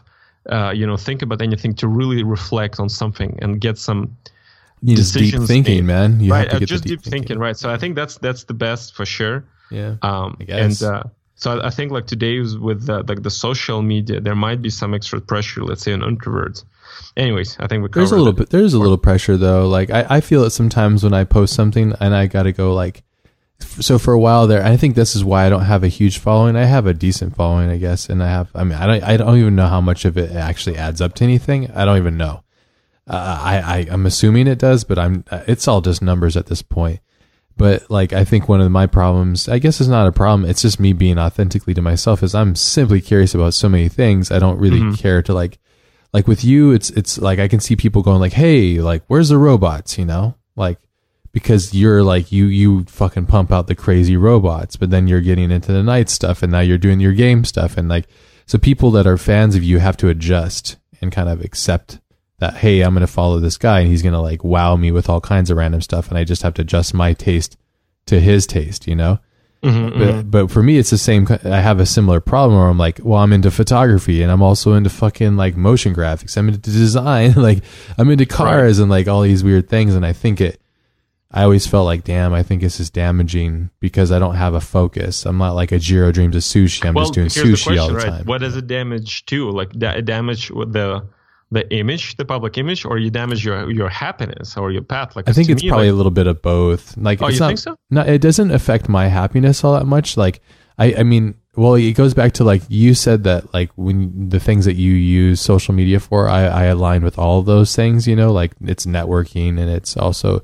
connecting with friends and people, and then also seeing work and all that stuff. But at the same time, I am doing it to make sure, like I'm doing it. I think a lot of it comes down, and this is something that I thought psychologically, is I grew up without a dad, and I grew up with a mom that had to work a lot. And so I think psychologically I have a lot of like deep seated kind of like insecurity issues where I'm wanting acceptance from others. And I think like when I come and face that like head on, that ugly feeling, I think a lot of my decisions using online social media stuff comes from like that weird break that I have in my social like makeup, Interesting. Yeah. Well, at least you're aware of it, because that probably is the main kind of filter gate there through which you look at this stuff. That's good that you understand that. Yes. And I'm knowing that because I started going to see a therapist, and that's helping me out a lot too. Nice. Because man, I mean, it's expensive. It's not cheap, and it sucks, like fuck, like to go in your head and like to expose all this shit about yourself. A lot of work. Oh, it's so much work, man. And like the weirdest things that I'll just be talking about something and then I'll just start crying because I was like, a thing will hit me so hard from like, it's like it's weird. I have this, I can't really explain it, but all my life I'll have a blinder on, but unaware that it's been there. And then all of a sudden, sorry, I didn't hear blind. What? Like all of my life I will have, like I think I'm seeing clearly, and then actually I've been blind, like, or there's been something right in my, I see, like something right in my face, but it's blended in with my environment, and then all of a sudden it goes like, poof, like, and I'm like, fuck, you've been there the whole time, like this. Wow. But that's amazing though. That's like how you really grow. Because everybody's got that. The fact that you like experience that's awesome, dude. You have to. We're here to grow, like, and I'm here to accept my faults and accept my problems and embrace them, and at the same time get them the fuck out of my way, because like life is too short also to sit and well and deal with it. I found that, and it's something, I think it's a coping mechanism that I've designed over time, is I look at my past. Like I used to say I have a bad memory. It's almost like I'm moving forward on a road, and when I look back to my past, it's like a city that I'm above, and it's all the fog. I can't see all the details, and I just see the tops of the cities. Right. And the tops of the city, of the buildings, are like those deep pains or those deep loves or whatever it might be, but I can only see them from afar. And then in the future, I just kind of see like just, my unknown reality, but I'm trying to manifest it. And in my office, I kind of control that vessel, but outside of my office, I'm like, like I'm losing control of this, like I have a teenage daughter, and it's like, that's hard because,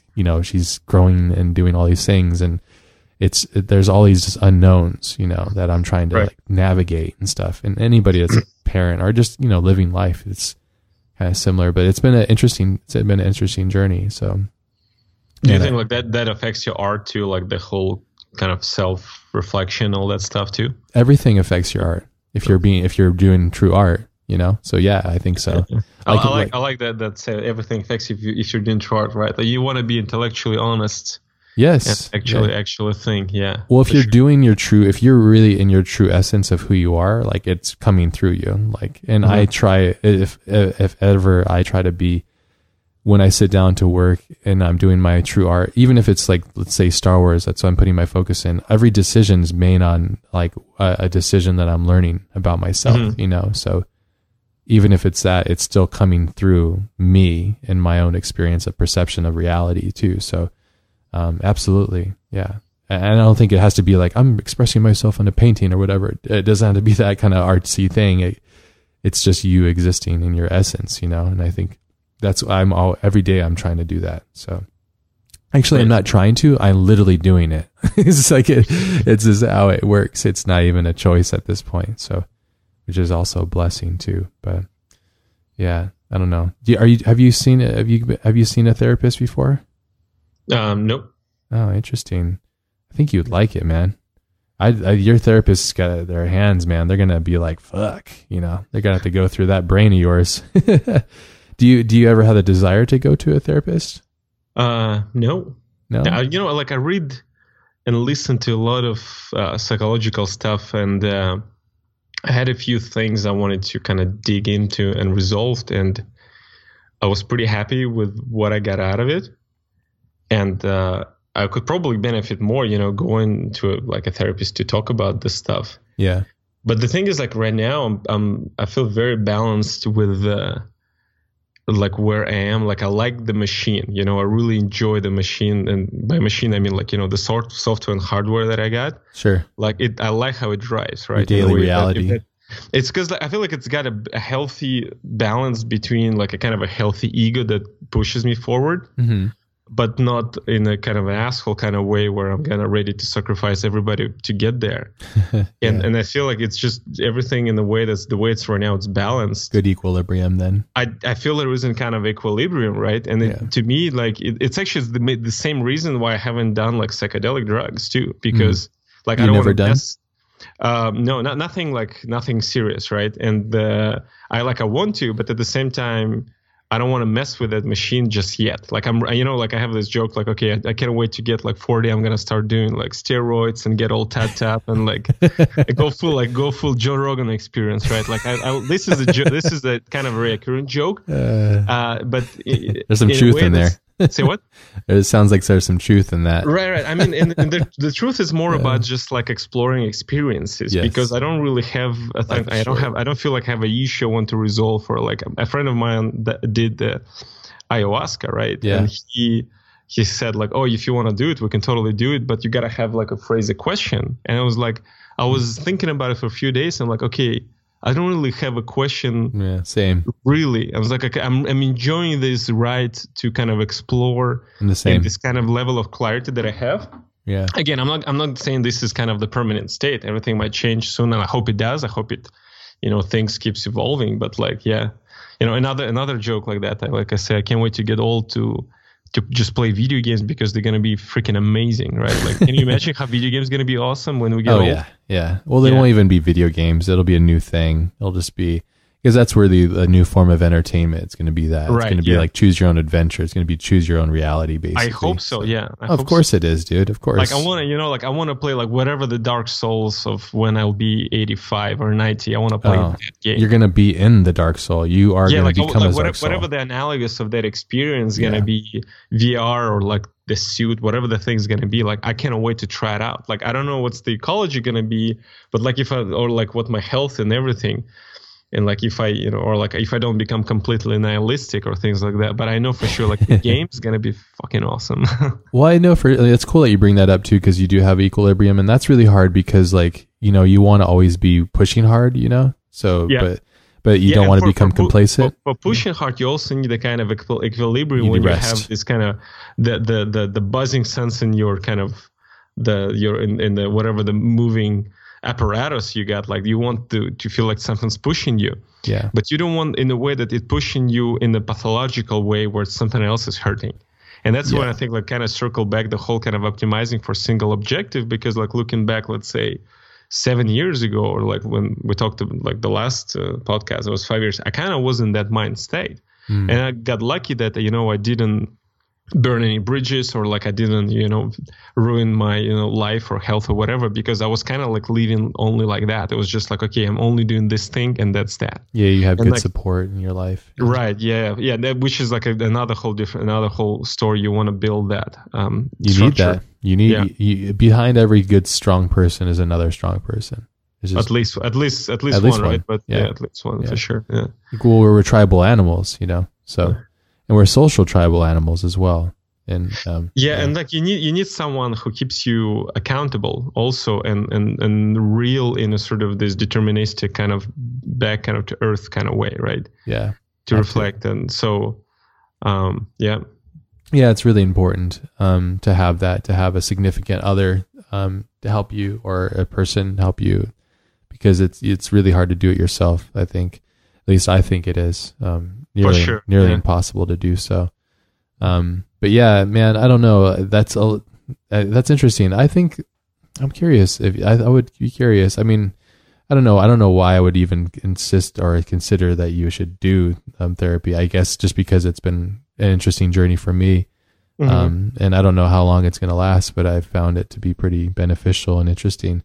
It's just, I don't know. It's been cool. Like it's challenging. Life itself can be so confusing. I find that like I have a lack of emotional intelligence. The older I get, the more I'm aware of it, and I'm like, fuck, Like, but the problem means that you get more of it too. Like usually, whenever you get better or something, that's when you say you got none of it, and then it's the opposite, right? Yeah. Like I'm actually really cautious when people say like, oh, I really like suck at that, because like sucking at something or recognizing you suck at something is usually that means you're already better than those who don't recognize that they suck at that. The first time, being like sucking at something, that means you're on your way to mastery, right? Like it's how you start being skillful, right? Well, you should always feel that a little bit. I think it's important to have an essence of like, well, yeah. And I talked about this when I was in Vienna, but I said like, I think I said this on stage, but I just said like, we're all just students to to art. Like nobody's ever the master, and to anybody that says they're the master, they're a fucking liar, because they aren't. And I said like, simply, I said, look, like Da Vinci doesn't know how to use ZBrush.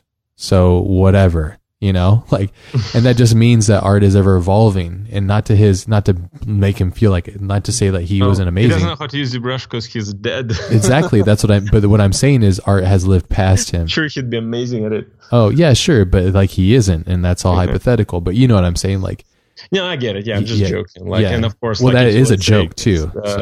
Was it like Michelangelo, who was like, while he was 86 and sick, and he would like still like go up there, like work on the sculpture. That's his identity. That was part of his identity. So I think you kind of nailed it, because like it's important to, whatever your daily rituals, whatever you want to be good at, like integrate it as a part of your identity.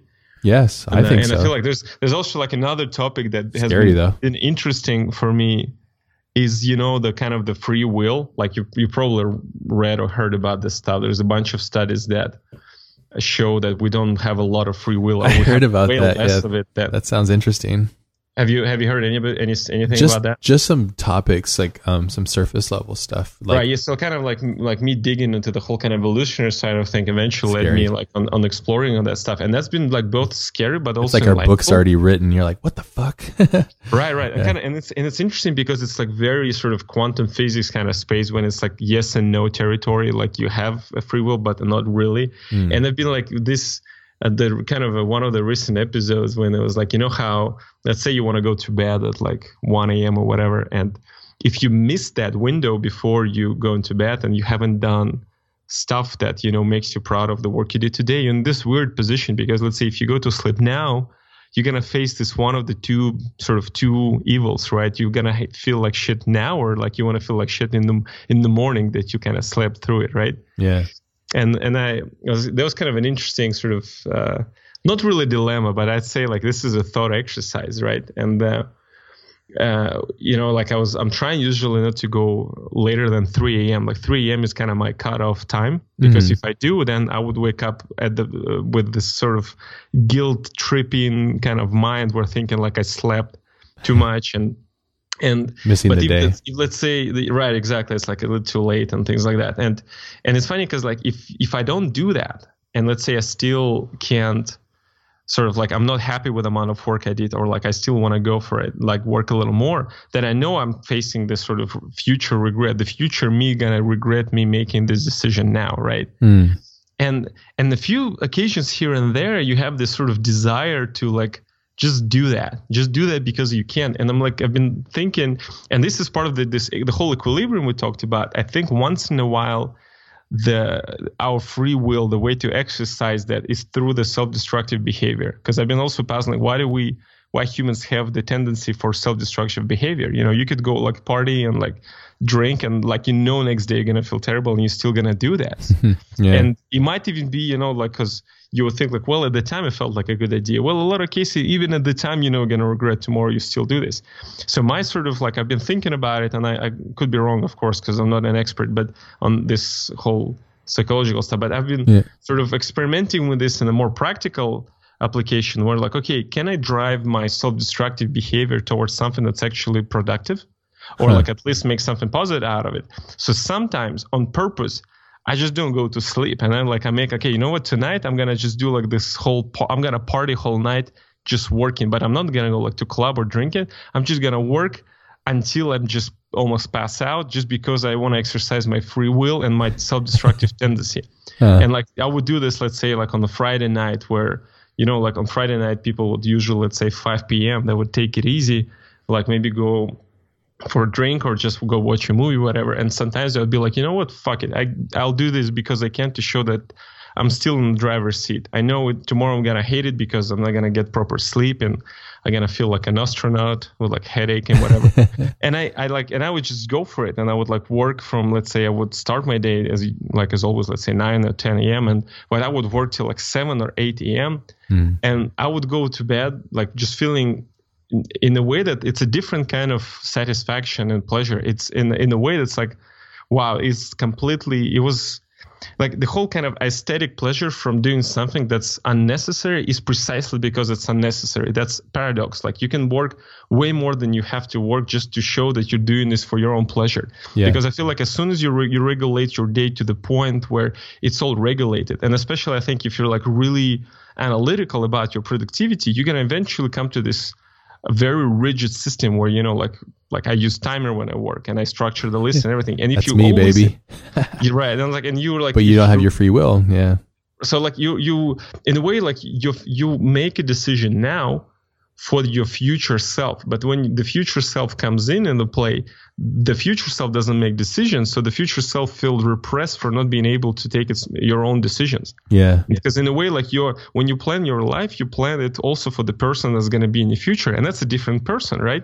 And I would like do this thing where I would just like, I'm going to like party, but with work. I'm just going to work until like, my eyes shut down. And next day I woke up with this feeling that's similar to a hangover, right? Even like there's no alcohol involved. Yeah. It's just because you're like completely messed up your sleeping schedule and kind of like it's, you haven't slept. And then, it's like because your kind of circadian rhythms are off, you might have a headache. But the feeling that I have this, it almost feels like this reset button, when you do like the defragmentation. Yeah. On your computer. Mm-hmm. And I think like whenever you go like travel or whenever you do spontaneous or whenever you do anything that's kind of outside the program, yes, even if this is a little like self-destructive, you will have this feeling of a reset. Yes. Because you exercise your free will. And now you combine the free will with the self-destructive tendency. And the reason why, at least I think the reason why we have self-destructive tendency is precisely to show that you're not doing it for your own benefit. Yeah. So like, right. You know what I mean? Like yes. And that's just kind of the paradox. And I've like been doing this once in a while. And I feel like this actually puts me back into this equilibrium because I exercised, I kind of showed myself I did this because I could, but also there is like a net sum positive right at the end, because I also did some cool stuff that I was proud of, like the work is good, or just I got a lot of stuff done. Yeah. So in a way that's actually kind of justifies that, and so in a way like that kind of keeps you also stimulated and you experiment things like that. That's interesting. No, I totally agree. And when you're saying that, I'm thinking of all these instances that happened. Like just recently I went and I was like working on a car and I was like, oh, I'm going to get into KeyShot and make a car. And I started doing it like at 10 o'clock and I didn't stop until like 6 a.m. And I was like, wow, this is fun. Like I felt like shit. Right. But I was like, okay, great. I broke the norm and I kind of got, and then recently I just went out to Vienna and it was just me. I just traveled alone and I went and saw friends and I drank a lot, and it's kind of uncommon for me. And like, I was in social settings, meeting new friends and people and like breaking all of my norms. And, it was actually cool. And then I was like, I was yearning to come home so I can get back into a routine. That's when I knew that I was like, I had switched it, like, cause I was desiring my bed and my lists and my computer and everything, because I was like, okay, I've done the switch, now it's time to come back to it. Yeah, like back to the order territory. Right? And now you have your proper like sleeping schedule for 2 weeks. Yes. before it derails. Yes.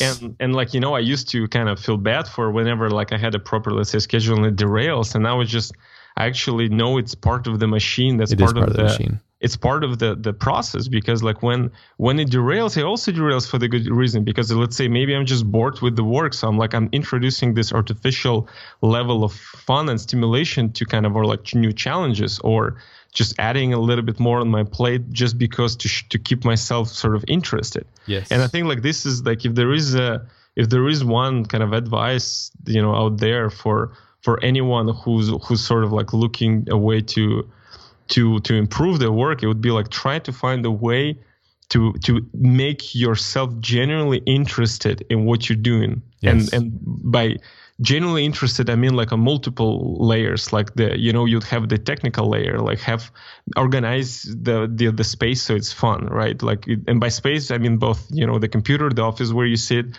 and the UI, whatever that is, right? Like the kind of build it in a way, it's like what would be a kind of a machine that is fun to drive for me, right? Yeah. And like make it so it's fun, and then once it's there, like, okay, if it's no longer fun, change things up so it's you keep the stimulus. Like we're wired to like spot the novelty, and the novelty, let's say if you work on the specific project where you don't really get a lot of, let's say, variability on the design or style or whatever, or maybe you work on something so unexciting in terms of maybe it's exciting in terms of the meaning or the value of the product, but maybe it has a lot of parts that kind of routine, right? So you have to do a lot of repetitive tasks for whatever reason. And like I think it's like our personal responsibility to ourselves to find a way to get through those kind of patches that are more routine, or like, let's say, more tedious in the maximum of sort of grace, right? Because like you can use the cheap tricks, like you could have a movie playing while you're then retopping a character, right? Yeah. Or like while you're doing UVs, or you can like blast some music that keeps you stimulating and like really find the fastest way to retop, or the most fun way to UV. Like there is, because like I've seen like people at some point been growing really fast in their career, and then when it gets a little bit more into routine space, I think it ruins it. They make a crucial strategic mistake. They change their attention to something else. And I think that's a very, very like a huge problem for a professional who wants to keep growing, because, the way you got here, let's say to a certain point in your career, is precisely because you were fully invested in the process. But then you get like, let's say you get really good. Let's say you get great. But then you stop, like you're like, why are you, let's say, modeling? You're like listening to something, or you're watching something else to keep yourself kind of distracted enough so you get through this boring task. And to me, like you can totally use this as a trick. Like say you can listen a podcast on something, like on psychology, for example. Or on this conversation. and that could like get you through the day, but you shouldn't be delusional that any attention that you take away from learning or from like growing your sculpting skill, we're not going to grow your sculpting, right? Yeah. And that the attention is like, at the end of the day, that's all that is. And I think today we're so spoiled with all these attention traps everywhere. Yeah. You look at the movies, like the effects, everything's full of effects, everything's saturated. Yeah. Food is full of sugar or salt, or like everything is bright, loud, and yummy. clear. There is the clarity of signal that's everywhere, that we forget about the subtlety of things that are more mundane, and we forget how to enjoy those things that are more kind of plateau based. So the mastery book that you mentioned, there is another one, right? Is it? I forgot the Leonard. Yes, Leonard. I'm looking at it right now. Hold on, George Leonard. George Leonard, right? Yeah. So the smaller master book, and Super to me good. That was kind of it's amazing. I think that was a mind opening for how to really enjoy those more plateau parts of your career or artistic growth in the most kind of productive future kind of long term way possible. And because you want to really find a way to enjoy those things, right? You have to. That's the weirdest thing about it is that. Right. When you're racing, it's a speed issue. I think it's like you're racing so hard and so fast for your goal for so long that by the time you get it, you're going too fast that you just surpass it, and you're like, shit, and then you fall into the next thing, and you're like, fuck, I gotta run. I was just thinking today, I'm like, man, I'm exhausted, and I was thinking, why am I fucking exhausted? And I was thinking, I moved out and I've been on my own since I've around age 14 or so, and I'm like, I've been working hard. Like for a very long time. Right. And I haven't been taking a break and like relaxing myself. And I kept thinking to myself, because we talked about Hawaii before, and I'm like, man, I want to go back to Hawaii because I feel like that's a place where I'm okay with just like relaxing a little bit more, like, I don't know. It's like, this is just an excuse. I should be able to relax anywhere. And I don't think I should probably solve that inside myself before I think like Hawaii will solve that for me, but there's a setting that helps, it's a meditative state that helps. But anyways, I was just thinking I'll never like really, I don't think I should never say never, but I don't think I can ever really retire because I love what I do. It's like, it is who I am. So it's almost like if I were to retire, but it's more or less like trying to find a ratio of like personal endeavors. Like you had mentioned, like what makes you happy. And it was like, is the work fun? And yeah, but I think like happiness is like overrated. We're not built for happiness. We're built for pursuit of something. Yes, that's a Robert. He was talking about that. What's his name? Jordan Peterson. He was saying, I don't know. It's pretty much like an evolutionary conclusion. If you look how nature operates, it's like fuck happiness. It's like you have to just pursue something. And if you're not pursuing something that you feel like you should be pursuing, that you have your brain chemistry all messed up. And when you have your brain chemistry messed up, it's like one the road to clinical depression, and you don't want to end up in this state. So I feel like there's a few things you want to watch out in order to keep your machine running. So like you want to make sure you don't never really burn out, because the burnout is like, it's a trauma that will be, it's like if you break a bone, right, in your body, you will not be able to use that limb because the bone is broken, right? Like let's say you do something and you like broke your leg, you won't be able to walk properly, right? Yeah. So like a proper legit burnout, when you're like on 3 projects and stress and everything, and you burn out, is like when you feel like you don't even want to do this anymore, or you feel like I have a long break, right? You need a long break. So you don't want to have that. And because that's a long recovery, and there is like all kinds of routines and systems how you can keep yourself in check, so sort of this whole checks and balances system to make sure you don't end up in that space. So like keeping yourself interested, genuinely interested, right? And having a sort of a right kind of pressure and stress is the key. And like speaking of the stress, like the stress is not bad if this is your choice and you accepted it. It's voluntarily. It's when it feels like it's stress that imposed on you is when it becomes damaging on the like physiological level. And there's a few really good studies on that. Like if you just Google that, and you realize that that it's not the stress that is bad. It's the stress that it wasn't your sort of choice to accept the stress. It's like the problem is not suffering. The problem is the suffering that feels meaningless. Right. Yes, so like we're actually okay with taking a beating if we know what is it for, and especially if we actually we do beating ourselves because we want to for a specific reason. And like I think like humans are it's like really a responsibility issue, I think. Say what? I think it comes down to like responsibility, like understanding your own responsibility of it, you know. You think, because I really think it's like we've been talking a lot about like the evolutionary side of things, is because we're so also wired to spot opportunities, and that if we're not, you know, maximizing our efforts, you know, you're subconsciously gonna feel like you're missing out on opportunity. So let's say you have an opportunity to grow or learn something, but when the opportunity in your sense would be like pushing a little more. So this regret and the kind of a pathological, let's say like a workaholic kind of approach to it, is when you became too self-critical on that aspect. You just feel like overwhelmed with opportunities that you're trying to take, but you can't take them because it's just too much stuff to do. So like if you take them, then you just break yourself like in terms of health. But if you don't take, you feel this guilt and regret that you didn't capitalize on opportunities. You know what I mean? So like this whole thing is an interesting balance, because the only way to sort of build this protection system for your, you know, the brain software, the brain chemistry, is to be aware of all this and like really keep an eye on all the processes that, you know, kind of lead you down that path. And it's like, and then they fluctuate also, right? During the day, you have a certain chemistry when you're in the morning, certain chemistry when you're like in the afternoon and things like that. And you can totally like watch that, how that shift. I think that's actually why I asked you to have this conversation more later at night, right? It's almost midnight. And because to me, like for the social side of things, for me to really be able to open up and have a conversation starts later in the day. Like for me, like in the morning, it's really hard for me to have a conversation. I can be very creative, right? But like have a conversation is different. And it also has to do, you know, with like the you know, all the centers and hormones and like how your whole circadian rhythm is.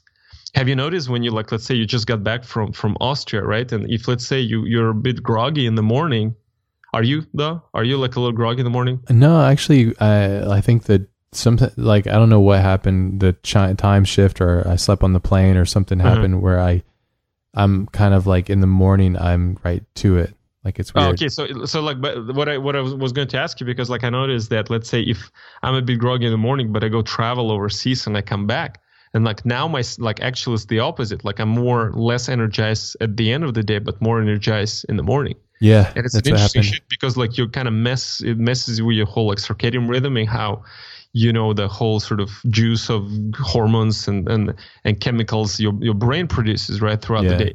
And I think like the whole sort of the kind of, when we talked about, you know, the burnouts and the plateaus, has a lot to do with the how you let yourself to be in some state for too long time, and you don't notice when you pass into this critical condition. Imagine like, you know, when a lobster or like, you know, whatever the mollusk, when they boil them in the water, right? And if you boil it slowly, the creature won't even notice until it's boiled, right? There's this kind of metaphor for this whole thing, where if you let the process, right, drive too long, then you're gonna just break it. You won't notice when it's too late, right? And I think it applies to all the processes that kind of like more implicit, like the things that we don't really see. Like for example, like are you on your way to being burnout, let's say, right, with the project?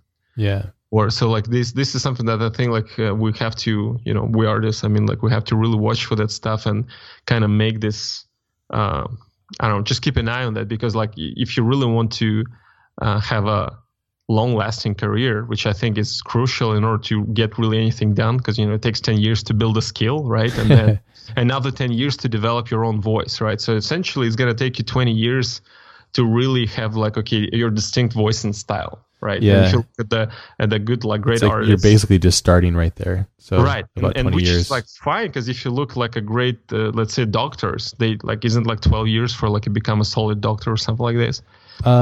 With your education to actually start practicing? I think like if you do that, because I was looking into like what does it take get a psychology degree. And I thought, like, can I just do it on the side? And I thought, like, I think it's like 12 years. I'm like, no, I don't think I can do it on the side. I got to finish some other project first. But the overall idea was like, oh yeah, that makes sense, right? That it takes kind of the same amount of time, like, to become, good at it as it is for, us to get foundation in our profession, right? And it's a long sport, so you got to take care of the machine that runs the track, I guess. Yeah, absolutely. I think it's important, and it's actually really good to kind of talk about that, about the burnout of it, because I've encountered it quite a few times. Oh, wow. Okay, a few times. That's yeah, like a lot, actually. And I think a lot of it comes from just one of them is me not having a good comprehension of time. Like my own time, I guess, my own limitation of time. I'll just say yes to things when I'm like, oh shit, what did I just do? And then I have to fulfill it, obviously. And like, even there was a project that I worked on, a client project that was somewhat recent. And like, it was so intense that I ended up having to work like 48 hours, like multiple 48-hour sessions. Damn. And like, I went literally crazy, and it was like super unhealthy. Right. And after that, I was just like, God, I hate this stuff. And I get to points where I'm like, God, I just hate being this person in this industry. And a lot of it came down to just my conflict and frustration with like programs and like even today, like I've been using Photoshop forever, and like they've changed some commands and stuff. And I'm like, fuck, dude, like what's going on here? Like, and because like to do what we do, at least for me, I know for you it's the same way, but like, and you're much better at mastering your programs. I'm way more loosey goosey with this stuff, but well, like 4 times more programming than I do. So that's I don't know. Makes sense though, right? I use a lot of programs. I frequent, and it's almost like I equate it almost to like I'm traveling the world and I know all these little languages, and I know just enough to get like some food, on the street, and to like, and a place to sleep. That's a cool analogy. I like it. Yeah, it's cool. It's all languages, because it's all right. And just going like back, let's say, to this whole Photoshop thing, is like you just mentioned. It's the kind of stress that feels imposed on you because you didn't make a choice, right? Because let's say if you would decide to like, you know what, tomorrow's the day when I'm gonna like change all the commands, and you embrace it and you lead the change, you would be emotionally, intellectually, psychologically prepared for it, because it doesn't feel like a violent sort of act against your free will today. And now you take this and you multiply that and exacerbate this by the fact that you have a real deadline, you haven't slept for 2 days. It's like this annoyance that once you build up this whole sort of a package of annoyances like that, it just becomes sort of one of the, you could build work like a trigger for you to have a legit sort of burned out that you just hate what you do, right? Yes. And it has been happening a lot more recently, especially because of CGI stuff. It's like, if it's not one thing, it's another. And it's just like, what the fuck? Why didn't that go there? And why did that happen there? And like, but it's also because I'm trying to push so hard on so many things, like I'm asking a lot of myself and the machines. Yeah. I think I'm probably going too hard. That's exactly the trap I was talking about. Because like, if you don't ask, you're going to feel guilty, like you're not maximizing on the full potential what you're capable of, right? Yeah. And if you do maximize that, you might run the risk of like actually breaking the machine. Full throttle, baby. Full throttle, right? So like, what is it like that? The quote: "If you feel like you're in control, you're just not driving fast enough." Yes, it's true though. Yeah, right. When I get in my car, I feel like when I'm not driving it properly, I don't feel like when I drive it fast, I feel like, oh shit, like fuck, this thing is dangerous, I gotta be careful, like right, yeah. But that's like, that's literally the analogy applied, but like, no, definitely, like there's been some cases and situations recently where I'm just like, fuck, I hate this shit. Like, it's just, and it's simply because of that though. And it's like some motherfucker changed this, and it's like, I didn't need you to change this. Like, it worked for me. But at the same time, it's your fault that you felt that way, because you cannot control what other company does with their software, but you can control your response and emotions, right? And like at the end of the day, it's all on you, right? It's true, but it's also like really frustrating, like, yes, it is up to me, but at the same time, it's like, as a user of this stuff, it's like I've paid for these things, and then they keep changing against my will, and then I'm like, right, but you're not an exclusive user, right? If let's say if there was a team working just for you, you could like the rightful indignation could be also totally. Be like you know what, you guys work for me. So like the level of influence you have over this company, that's like this independent company, whatever, you can like write them. Still frustrating though. Right? So like, no, I'm not denying that emotion. All I'm saying that ideally, I think as a human beings, we want to learn how to control our responses. Yes. Again, for our own health, right? That's what I mentioned. Like that's my emotional and my lack of emotional intelligence earlier. Like I'm completely bad at it. Like I get emotional pretty quickly about things. It's my passion. Right. Yeah. Because when I say that, I don't say that in the way that like, oh, I'm really good at it. I also suck with that too. Like if something happens, it like drives me crazy. That's precisely why I like know what happens there in the brain, because I actually made an effort to sort of find a way to not feel that way, right? If something like drives me crazy in a software, I'm like, how can I make it not affect me in the way it does? Yeah, and that's like great. Once you're like breaking it all down, and like next time it happens, you're like you catch it before it sets the forest on fire, right? Yes. And at least and you know what? And I think like there's this positive reinforcement thing where I think the feeling that you got and emotion you got makes another emotion that makes you feel even more shit about feeling like shit. Yes. It's this positive, this I should say negative cascade. Yeah. And I found as soon as you have why a certain emotion is formed, you don't feel bad about it, because it's actually not on me. It's a freaking biology. I was built a way to feel like this. So like, fuck you, nature. Like you shift the responsibility. You're not gonna take any more mean thoughts from me after this. So like it stops there. You have this initial negativity impulse, but it stops there, right? You don't let it spread, right? Like a freaking cancer of thoughts, right? So it's like, in a way, it's like a mental hygiene. That helps you to sort of like, as I feel like it's also just a pure time management. Like if you're going back, like 5 years, we talked about time management a lot.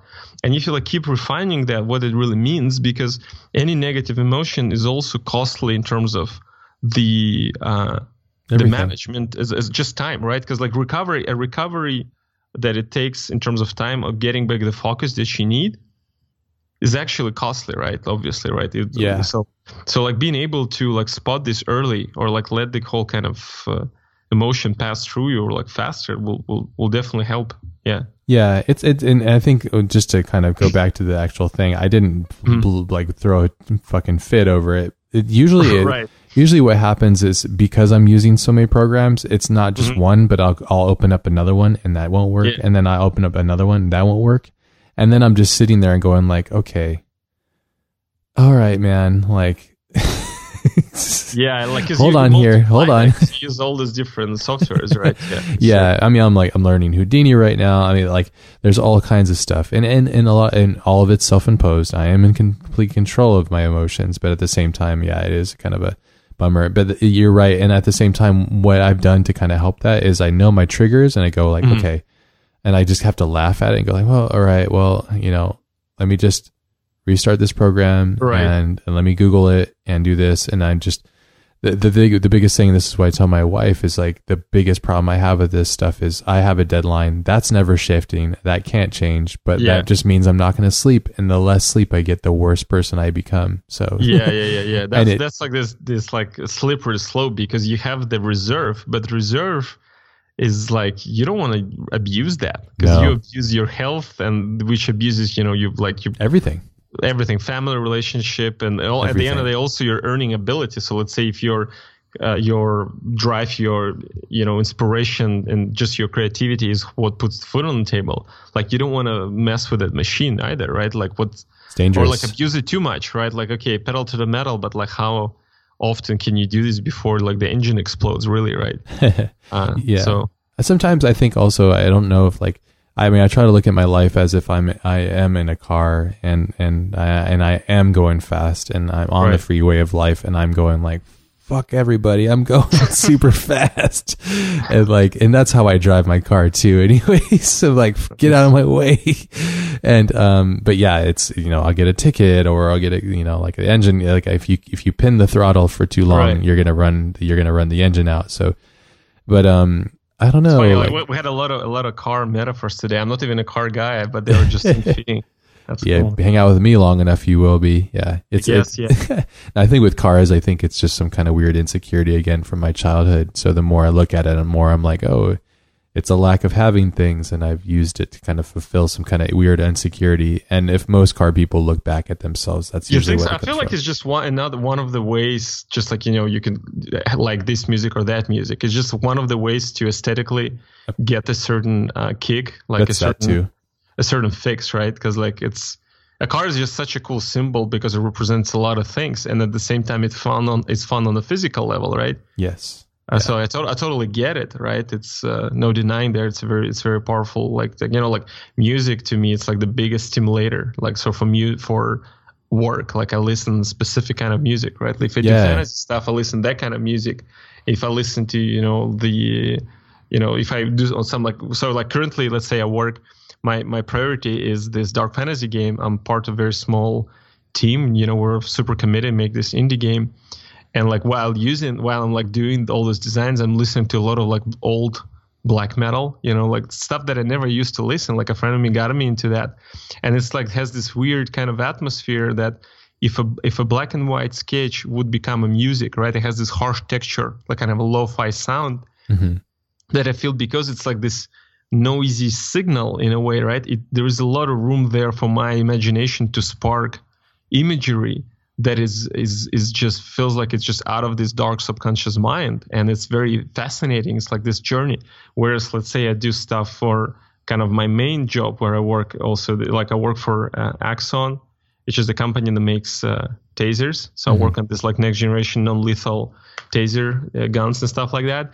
And there it's like a complete different kind of mindset. Like I would listen to like dub techno, which is like a very sort of minimalist electronic music that's like not too aggressive. It's like it keeps the rhythm, so it's not too violent. Like I wouldn't listen to this crazy dubstep, which like I would listen, let's say when I was working on Transformers, I would listen to like some crazy dubstep music, like just really busy, like heavy, crazy drops and all that. So it's interesting how, at least for me, I don't know, like the music for me always reflects whatever the kind of project I'm on in the way that it informs me or like sets my mind in the way that's like I don't feel like I'm borrowing from anything. Because like if let's say I watch references and there is a very literal translation between the shape that you see to the shape that you draw because you work in the same dimension. You know what I mean, right? And if you listen to the music, you get to the source of some other data, some other code, because you cannot directly translate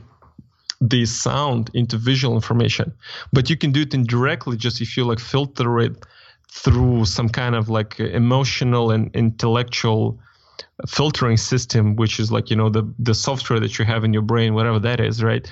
And to me, this is such a fascinating exploratory experience because that alone, like, okay, listening to a specific kind of music and working on a design, it's what creates the enough stimulation for me to feel like the real magic is still out there, like, because you don't want to, obviously, like when you create something, you're always chasing something that's you feel like doesn't exist, right? Yeah. And for you to get that primal, like this kind of signal that's you're trying to find something, right? I think, was it like Paul Richards, the concept artist, who said I could be wrong, but I think he said something like you don't create shape, you find shape. I could be wrong. Like he had like this really cool 3 articles back in the day, like they're like I don't remember how many years ago, like 5 at least. And he wrote they were really awesome about design. I think one of the like slides says something like finding design or finding a shape. And I really like this analogy because like I don't want to feel like I created. I feel like I'm this archaeologist who finds a shape. And this music in a way opens, it's like works like as a portal to a different dimension that where you like you never really know what you're gonna get out of it. And because you kind of decouple yourself, like I'm not a creator, I'm a guide from like a different dimension, but I don't really create. This sense of portal makes me not an artist who creates art, but in a way a person who also discovers it and finds it. And that kind of increases my level of interest, because I'm a slightly more detached. You know what I mean? Like this feeling of, and it's especially evident when there's the kind of the happy accident, right? And there's the happy accident, and you can say like a crazy mind discovered this, but then a rational mind will rationalize the design into something that actually works, and like for the project.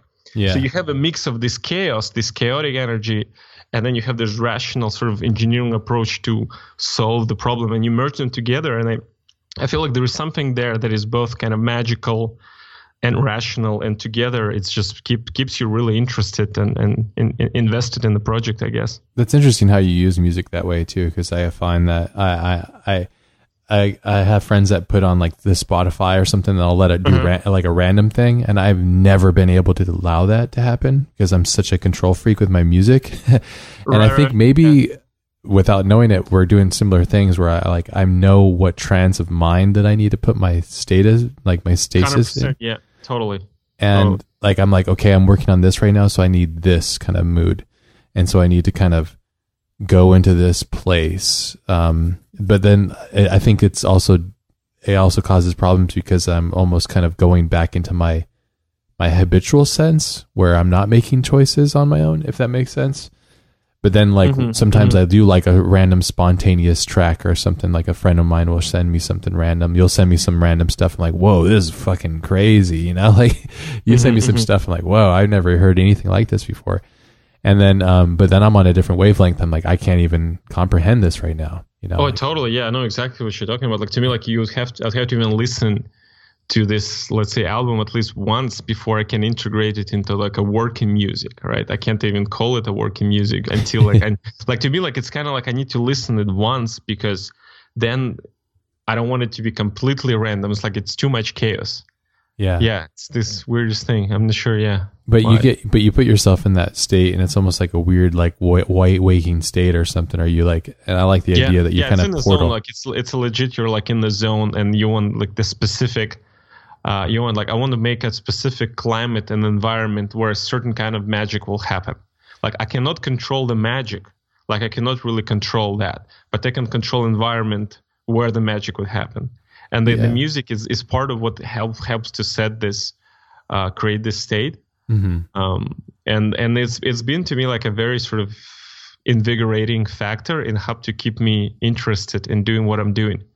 Yeah, that's a beautiful thing though. I mean, you have to, right? Because it is a 20-year process to get to the start, basically to get to the state of it. And this is something kind of connected to, like I do jujitsu, as you know, and like jujitsu, it's like you get your black belt. That just means you actually know jujitsu, and that usually takes 10 years. Right. Yeah. And that's a common, and I love that too. That's one thing. Sure.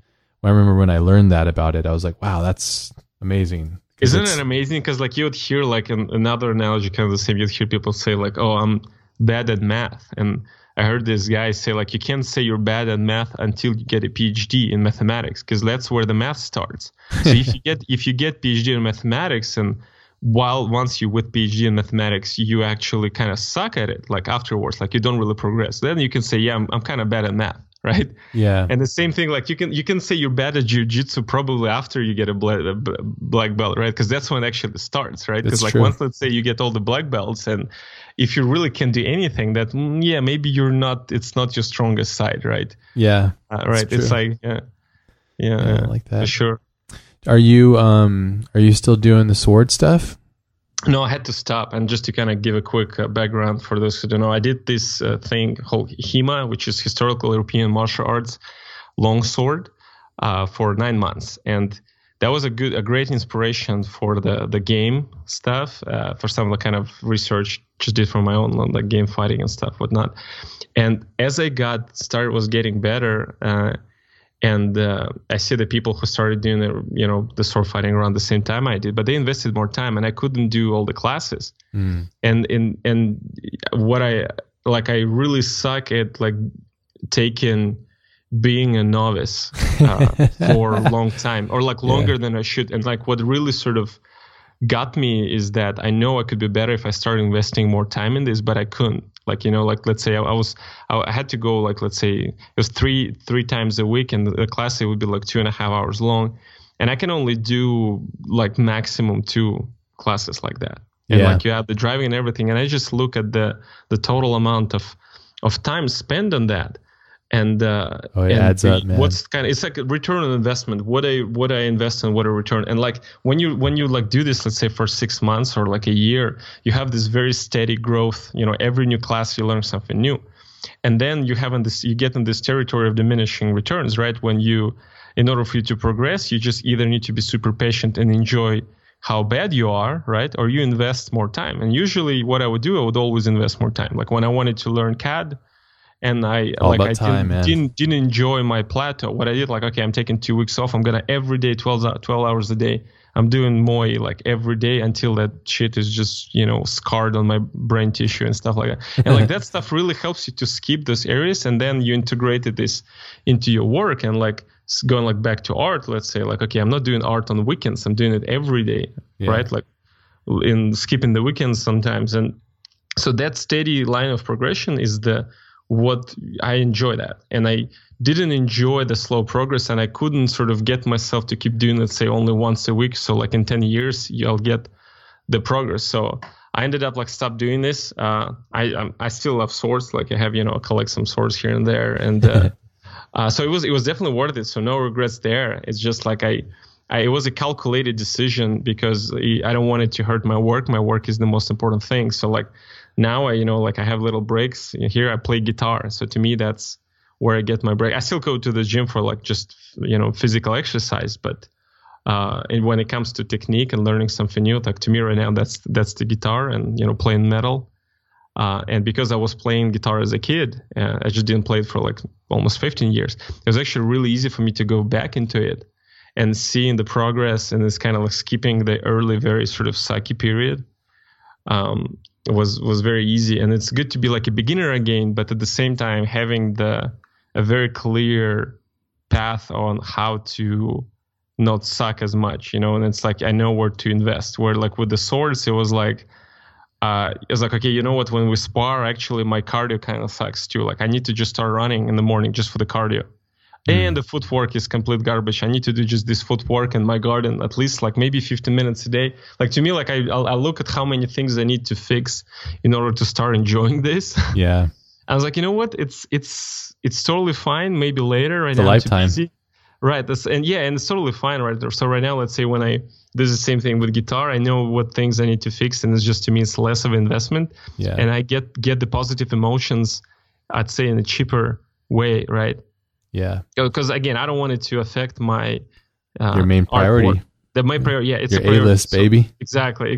Yeah. So that's pretty much it. That's interesting because I'm having conflicts as well with jiu-jitsu as well because it's about a 4-hour event. When I do and you're it, doing it is it like every day almost? No, I can't do it every day. Okay. Fuck that. I mean, I got a life, So, but the problem I have is I have the same problem. I'm not good at being a novice. I have to be the best at what I can do, and I really take it hard when I'm not doing well.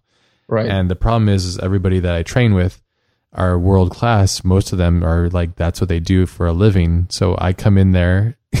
And I just have to deal with that, and it sucks. And I'm like, fuck, it's very dude. Humbling, I'm sure. Yeah, I love the humbling aspect, but it's like, okay, I can only take so much of eating a shit salad. You know what I mean? It's like, totally. Oh yeah, trust me, I do. Yeah, and with the sword thing, and I'm sure if people are listening, they have to deal with this stuff too if they've done these things. Anything you do where you essentially you compete with people who do spend their life on that stuff. It's brutal. It's brutal. One time it was funny because my coach was like, why don't you get this? And then I was like, you need to come to my house and try to draw. Why don't you come to my house and try to draw, you fucker? And it was like, I would only say that because I know him really well. And I would never, I'm not dissing him because I've known him before jiu-jitsu too. So I know exactly what you mean. But it was more of a joke and everybody's like, oh, because everybody knows they know that I do what I do. So it was kind of like a funny thing. Sure. But it's been challenging. And also I think I don't know if it's from RSI, like rapid strain injury or whatever, but I have a really bad pinched nerve in my neck, my C7, C6, and my hand goes numb. Yeah. And it's hard to sleep. And all these things are happening. I think it could be coming from jiu-jitsu. So it's something that I hate to even consider, but the idea of having to stop this journey, it's heartbreaking, so, but it's also, it's kind of cool. Not cool. I mean, it sucks that you had to do it, but it's also for me as an outsider, it's like, okay, you had to also kind of stop something that you love as well, because you have to get back to your main priority. And at the end of the day, I have to think okay, well, I mean, I started looking at jiu-jitsu in an interesting way too. I started looking at almost as a cult almost of these people that were dedicated to this thing. And it was they lived there basically and I'd see it in their eyes. I've been doing it for 5 or 6 years now. So and it's like I see like new people come in and I see them get like super hungry and they eat it up and that's all they do and they get good pretty quickly. But I see just like that kind of flow that happens, which is really interesting. And I think all things have it really, like all really great experiences have these arenas basically. But, and it's a really great thing. It's just, I have to shift it, I have to go, okay, well, I'm not going to compete. It's not my livelihood. I do love it. I do enjoy it. And it's a difficult compromise, right? Because it's like if you're being true to yourself, you're trying to do anything you do to the 100%. And when you see, okay, there is this conflict of interest in a way, right? You could dedicate yourself. And I remember even like after, let's say, after you have the sparring and like you put on the gear and everything, and you're just so beat up after this that I feel like I spent, let's say, I only spent like 2.5 hours on the class, but then you go back and you sit in front of your computer again, and you're just like, my hands are freaking tired. Like I'm holding the stylus, and it's like it feels like it's 10 pounds because I was wearing the metal gauntlets, and you're just so tired, and your back hurts, everything hurts. I'm like, the last thing I want to be doing is sitting like 90 degrees straight, or like staying if you're like standing up desk and in my computer because I'm just tired. I want to take a bath or like put ice on my back or something, right? It's just like, so in a way, it's like when you look at the total price of it, it becomes a pretty pricey hobby to have. Yes. And so it ends, and at the end of the day, it becomes like, okay, how much you really love it, how much you can't live your life without it. Yeah, and that's the real struggle. And that was like after that, I had this a bit of a vacuum in terms of like I felt a bit guilty that, like, why am I like this? Because like before I would ride a dirt bike, and then after some time I would stop doing that. And I did some other martial arts. I did like Thai boxing. I even went to like capoeira for I think only 6 months, or like I've tried different stuff. And then like it doesn't click when it becomes like part of my identity, right? Yeah. And then I think like, okay, is this because I'm just like a maniac only about art and I always feel guilty? And then and when I was a kid, before going into 3D and art, I was playing guitar because, in my family, everybody played guitar. My mom and dad and both of my older brothers, and they even had a band and stuff like that. And when I was a kid, it was just what I was doing because, my brothers did. And, like he would give me like homework, and he inspired me to, play like Master of Puppets, like Metallica or like Sepultura when I was like 12 or something. It's like almost like you have to do this. and when I was a kid, I didn't really appreciate it. It was just kind of, it is what it is. Yeah. And then when I started doing 3D, it's exactly when I stopped playing guitar, because I thought, like, you know what, now I kind of have to grow up and choose what I want to be good at. Yeah. Damn, so I had the same problem. Right. So after this whole like sword thing, and because music is what I listen to create art, I had this kind of a aha moment. I was like, you know what, if everything is about art, maybe I can find an adjacent hobby that inspires back the art that I do. So in a way, I feel like this guilt in the way of investing time, you need to sell yourself on something where you want to spend time on. And the only way to sort of sell yourself on this, it's like, have you heard the expression min-maxing? No. So like, I don't know where it's actually coming from, but I heard in video games where, like, let's say you're playing this crazy run where like you need to beat the game and like without losing a life or like without leveling up your character or whatever. And you maximize everything you can squeeze out of the constraints that you have, but with the minimum stuff that you have. And I like that expression because it really applies to the kind of whole terrible, tragic human conditions, because we only have this limited amount of time. Yeah. Only have this limited amount of resources. And you know already your priorities. What is the thing that I feel like, okay, makes me the happiest, or like puts food on the table, that's I feel like it's meaningful, that's what I do, that's part of my identity. But you want something else, like something maybe a little bit something else on the edge that you would enjoy also doing. And I kind of, the aha moment was like, wait, what if I do something that kind of contributes back to that art? And in art, I see like, a good example would be people who paint start doing photography. And then that makes their painting like 10 times better, because now they learn about the art, right? Yeah. And so what happened with the music is that, like, I start playing guitar again, and then I didn't try to play the music that I knew. I started to compose my own stuff, and I was like, holy shit, that's concept art with sounds. Yeah. It's like you're doing concept art with sounds, and then I would try to do this thing at like a play like this scale, and I tried to play in different ways. And then I went back to computer and I tried to like track the simple shapes. I was in Moy, like the Moy 3D, the CAD software, and I tried, okay, I'm gonna do like 3 different positions for the same shape. So in a way, like my music experiment inspired me to try something else with design. So that was like, okay, that's it, I'm sold. I can see me like spending an hour playing guitar and not feeling guilty about myself, like you know. And it's kind of like you want to sell yourself on kind of the decisions in life. You must sell yourself. There's no other way. It's like when people go to the gym, they're like, I'm going to get this. I'm like, you have to have it for the right reasons. If you don't have it for the right reasons, you're not going to do it. Yeah. Yeah. That's interesting. Like, there's a lot of parallels between us. It's when you're telling me this, I'm like, wow, that all these things. Yeah. Like I feel like we're all the same in that manner. Like all the people. So if you look like the guys, let's say for them, it's a cult.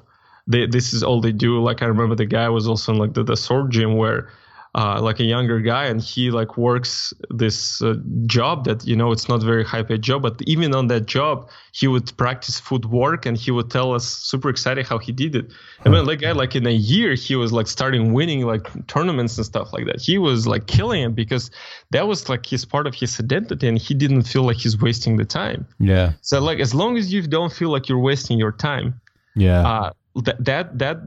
that you're on the right path. Like I heard this, was it from Nietzsche or something, where if you would be asked, like live your life in a way that if you would be asked, would you want to relive your life again from scratch, but you don't change anything. So it includes all the good and all the bad. Yeah. That you would say yes. And that's a very, very tall order, because it would mean like even all the crappy stuff that happens to you, you would go through this again without being able to change that, right? Yeah. So the only way you can sort of justify that the existence, or like justify this hypothetical choice, is when whatever you're in the present now, you're fully committed to this path. And this commitment is real, right? You know, like you sold yourself on whatever the path you're in 100%. Like you don't have to sort of pull you every day out of the bed to go to do this thing. Yeah. That's very interesting. The interesting thing about the music thing that you mentioned too is cool. And also like recently I just kind of discovered it. It was I started getting back into photography, and I found it because my wife and I would take these trips and I couldn't relax. I just couldn't. And I was like, I felt bad. I was like, I need to create, I need to do something. Where's my computer? Nice. Yeah. And I hated it. I just fucking hated it. I was like, God, I can't relax. And my wife's like, dude, chill out. You know, I'm like, fuck, you know, like I got to work. I got to do something. And I found that like taking photographs is like, okay, I can still be creative. It can be casual if it needs to be, and I could take photos, and it also gets me out. Yeah, and it can be hardcore if it needs to be, right? Yes. If you want to like do a specific camera shot, or like go in depth and technical, like it's a never-ending journey, right? It's a completely new skill. Yes, but it's also something to do. It's also something to do in a casual setting, and so it's kind of like this way to kind of always be creating. That's always my thing. It's like I always need to be creating. And recently I bought, because I played bass for like, I don't know, like 10 years or something. I was obsessed with it. And I made you played bass? Yeah, right. I played bass. I was really crazy. I was kind of like the guy from Tool, like Justin, or like Cliff Burton from Metallica. I could play all that stuff. Like I was super obsessed, and I would get like arpeggios and I would do all these different pedals, and like I was exploring like different types of delays and like looping and stuff, like a lot of weird shit. Like the way that I play bass is really weird. And I got really into it, but I had to give it up. I had to stop doing it because I knew that my future wasn't going to be in playing bass. I just, I knew that I had a competitive edge in my life towards art. I just knew that because I'd done art longer. But, I recently got this thing. It's an Ableton Push. Have you heard of this? No, not sure. God, it's pretty crazy. It's in the box still. I bought it like 3 months ago or 2 months ago. It's still in the box next to my desk, and I haven't opened it up because I'm like worried of what it's going to do to me. What's that? Well, I think this is a problem. I think you're more mature, or you're more advanced than I am on this. I think you've evolved past me on this. No, I mean, what's this thing? What you got? Like, what's in the box? It's what's in the box. It's like I'm obsessed about finding out what's in the box. I'll never tell you. You have to find it. It's basically it's like. It's in every instrument. That's what I kind of like. I associate it with. It's like everything, and it's not a piano, but it is a piano. It's not a drum machine, but it is a drum machine. It's not a guitar, but it is a guitar. It's like everything. Right, you gotta send me the link. Yeah. Yeah. look it up. Ableton Push. It's called a Push. It's insane. It's an amazing tool, and it's like a jack of all trades tool. But I got it because I was like wanted to have a release of art away from art. Because I felt like I was getting too obsessed with like all this shit that we do, and which is good, but at the same time, I think how you came back to guitar, I wanted to do the same thing, but not. Oh, dude, I saw it. Yeah, I just Googled it. Yeah, yes. I saw people using this. Yeah, that's the thing. Got it. Yeah, it's gnarly. Awesome. Yep, it's crazy, and it's like all in one, all these things, and you can go nuts. And I have Ableton, and I have these plugins and all this sounds, and I already got all this stuff, and like I'm fully equipped and ready to go. But I started to try and learn the program, and I had some weird problems trying to figure out how it worked because it had a very weird process.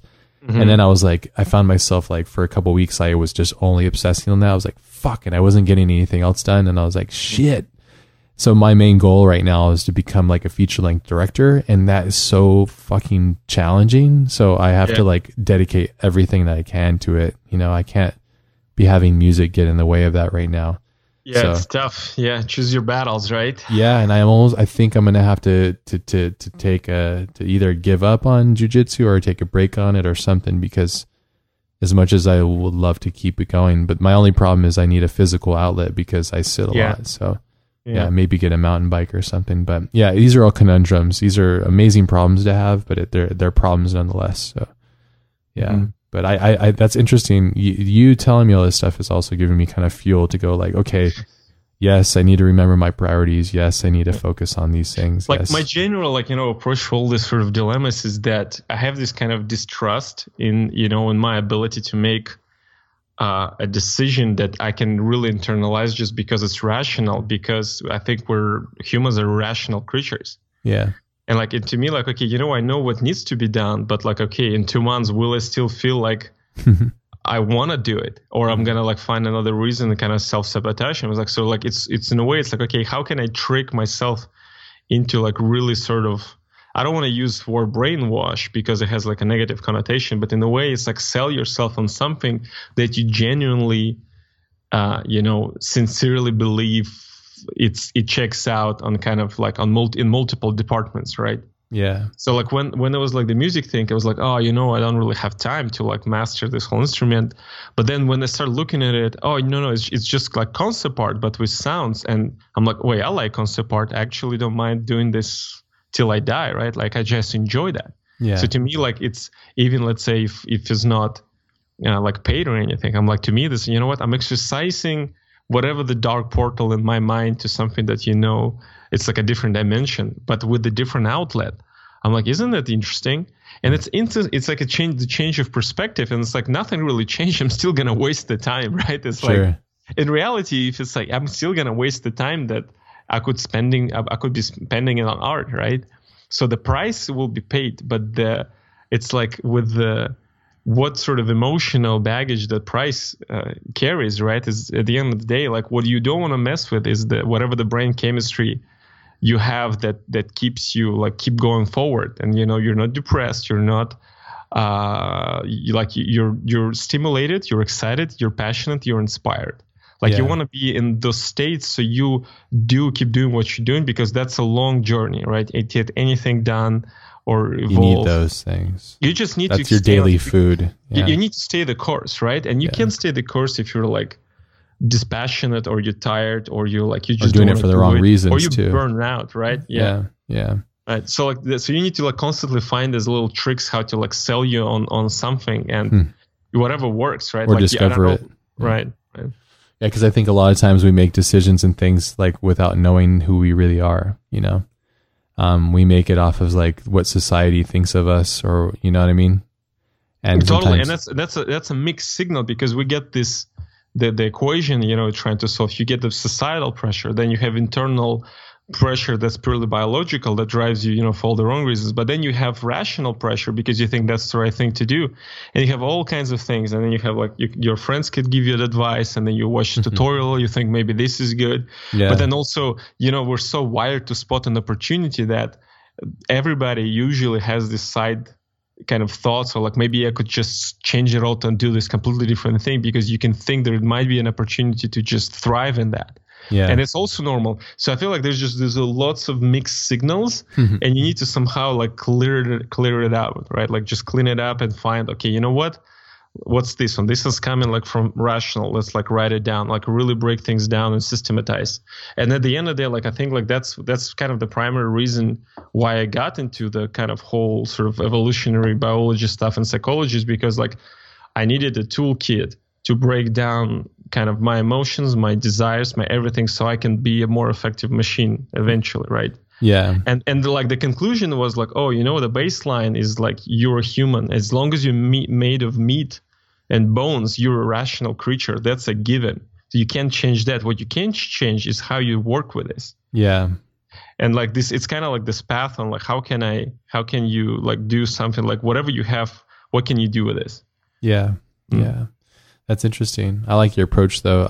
For me to make decisions, I think this is maybe the wrong way to do it, but for me that works, is I move forward in time with that decision, and I go, where am I going to be with it? And then I go, oh shit, like I'm not going to be happy here. That's great too. Yeah, for sure. Yeah. It's awesome. Yeah. I just project forward, and then whatever helps you to like find, an answer so you move forward and you feel like it's internalized. Yeah. Like the decision, the vector, so you don't want to stay inactive, but you also don't want to like change your trajectory all the time, right? You're like, it's a fine balance of like having an overall trajectory, right? You're this missile that flies somewhere, but you adjust the course slightly, but you don't want to change 180 every 5 minutes, right? So it's this fine sort of art of self-directing, I guess.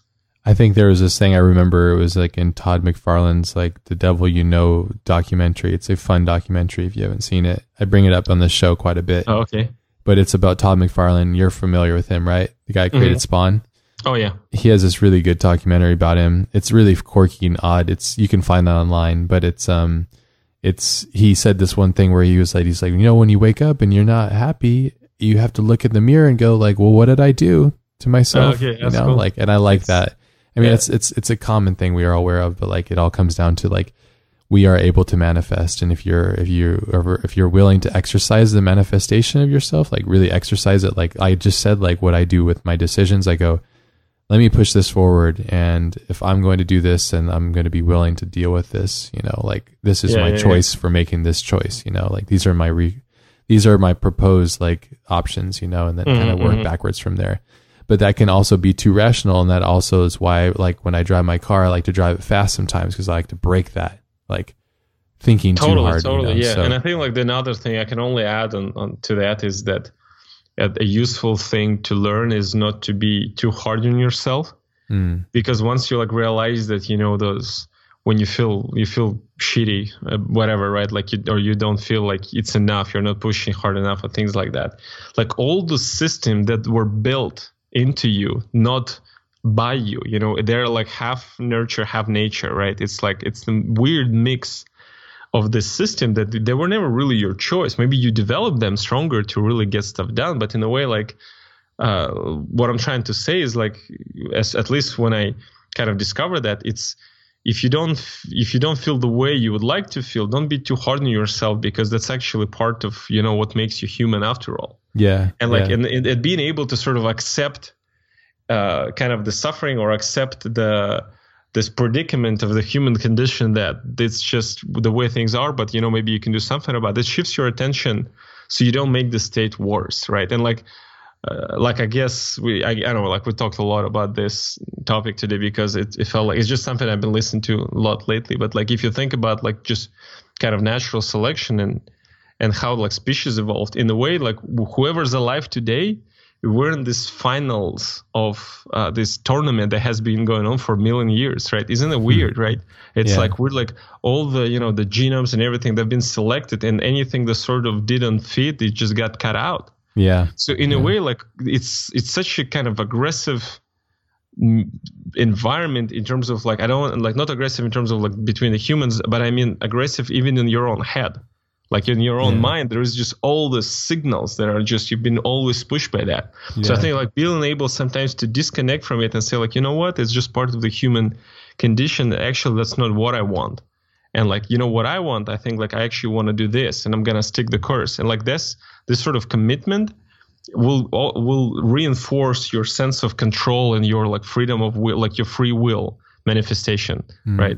Yeah. And it's been a fascinating kind of journey for me to like try to look at the art and design from that perspective, and or just career, or how you choose the projects, or how you don't let yourself spread thin, or like try to sort of like it's a different toolkit through which you can find a way to operate the software, like you like disconnect yourself from whatever the software you have in your brain. Yeah. And it's been a very interesting couple of years for sure in that regard. Yeah, man, I love it. I love your approach. It's cool to hear, like, to kind of summarize our podcast, because, man, we went over quite a bit. Oh yeah, dude, we were like all over the place. People are getting like, "What the hell, you guys? What are you smoking there?" It's good though. I think when you get us both together, like, we just start firing on all the cylinders, and we're talking about all kinds of stuff. So I never apologize for having these conversations, because me too. they're I'm necessary. sorry. I didn't like, none of it's like scripted or planned. We just went all over the place. Yes. Sorry about that, guys. As normal. But I think it's really cool to hear the difference from our last one too, given 5 years of difference, like the change in kind of our reactions to things and how we're kind of perceiving. Because I'm sticking pretty strong to my list and systems and stuff, and that's working for me pretty well. Same, yeah, but for sure. But I am also finding ways of having these like fluctuations of spontaneity as well, which is also good. Which is a key point, because I think a lot of people that follow you or me, and we've talked about this many times, is about like the responsibility of removing procrastination and like sticking to your thing, and having your lists and your alarms, and like being like a fucking well-machined piece of fucking art machine, basically. Yeah. But there is moments and things that are byproducts of this, and kind of trying to find ways around that so you don't have burnout. So I think you and I are both learning, obviously, incessantly, constantly. We're constantly consuming, and that process is also like being exposed as we do these like documents in space and time by doing these podcasts, because they're time capsules basically, which is fun. Which is definitely, it's like we're documenting a certain slice of time, right? And I totally agree with what you just said, and it's interesting, because in a way I was going into this podcast also thinking, I wonder if you would feel the same way, which now I think you do, even though we're like obviously we vary, and I'm glad we're doing like and how we do things, because like that's where the individuality comes out. Yes. And to me, it's always fascinating to hear other people's perspective. I love it. What I think is cool, what we agree on, is that if you look back, let's say like 7 or 6 years ago, we were like obsessed with this kind of question. How better, faster, stronger, and this like this. It felt like all those books from like Eat the Frog, Compound Effect, and all those books. It's like you're taking the steroids, and this was this question how, and I think now we're shifting towards the question why, right? Yes. And this whole like this ever-present why, like it's search for meaning, and like they even say like, oh, you gotta like enjoy this. Again, it's also because you realize that like after all, we're all mortals. And, you're only going to live that much. Might as well enjoy the ride. That's because all you have is this ride. Yeah. And like you can work hard, but don't work to the point where like you're punishing yourself or like it's meaningless. There is no problem with suffering, but meaningless suffering. It's like if you just, and when I say there is no problem with suffering, by that I mean hard work, because hard work is suffering. Like if you don't feel the pain of self-discipline, that you probably could push a little harder, right? Because it's very hard to like it's difficult to set up an environment where you don't feel the pain of self-discipline and still don't feel the guilt at the end of the day that you did the best you could. Because at the end of the day, it's all about being yourself and becoming the best version of yourself and not imitating anyone else. There is this quote that I like. It says, I think it has like 2 parts to it, which I really like. And one is, envy is ignorance, and the other one is imitation is suicide. Yeah, and it's kind of like the both sides of just one coin, because especially it's kind of like I feel like I like how we like circle all the way back where we started, because it kind of solidifies this idea like we live in this overly kind of exaggerated, overly saturated, socially connected world where you see all this art, and it's very easy to get kind of a derailed by all those, visions out there, like people do this, people do that, and that can skew your perspective. You might think like, oh, maybe I will imitate this guy and I'll become this. Yeah. Or there is a lot of, natural, which is like, again, envy is built in humans. So like it's bad to feel that, but it's, again, there is nothing you could feel about it if you have this emotion. But then once you start to breaking this down, that envy is really just an ignorance, because once you know what is it made of, yes. It's like why you feel a certain way, then it loses its magical power. And by losing its magical power, you don't feel this anymore. And the same thing, why imitation is suicide. That's even better, because that's the last thing you want to do is not be unauthentic. Yeah. It's to imitate someone, because best case, you're just going to you'll become a copy of that. But if it's not you, if it's not really you, well, first of all, you're never going to enjoy it. But second, you're just going to stop there. Yeah. And the life is a long journey. Might as well trying to find your own self, and that's that, right? Yeah. So it's, yeah. I love that. Dude, I love this, man. I have to go to sleep. I have to go and get myself up. Yeah. But dude, this is it's been, we can go on forever, and for sure, we need to make it so it's not 5 years in between if possible, because I think there's so many fascinating things for us to touch on, and so many more things. Yes. Let's make it maybe a year or two. Whenever works for you. I don't want to pressure you, and I know this isn't always like optimal and ideal too, but honestly, I think the episode that we did together has had such a dramatically positive effect on our lives. So I'm glad to hear, and I just want to take a moment, just thank everyone for the positive feedback, and it's a very supportive community, and I'm just happy to be a part of it. Really appreciate it. Absolutely, and same for me as well. I don't realize how many people this thing affects until I travel.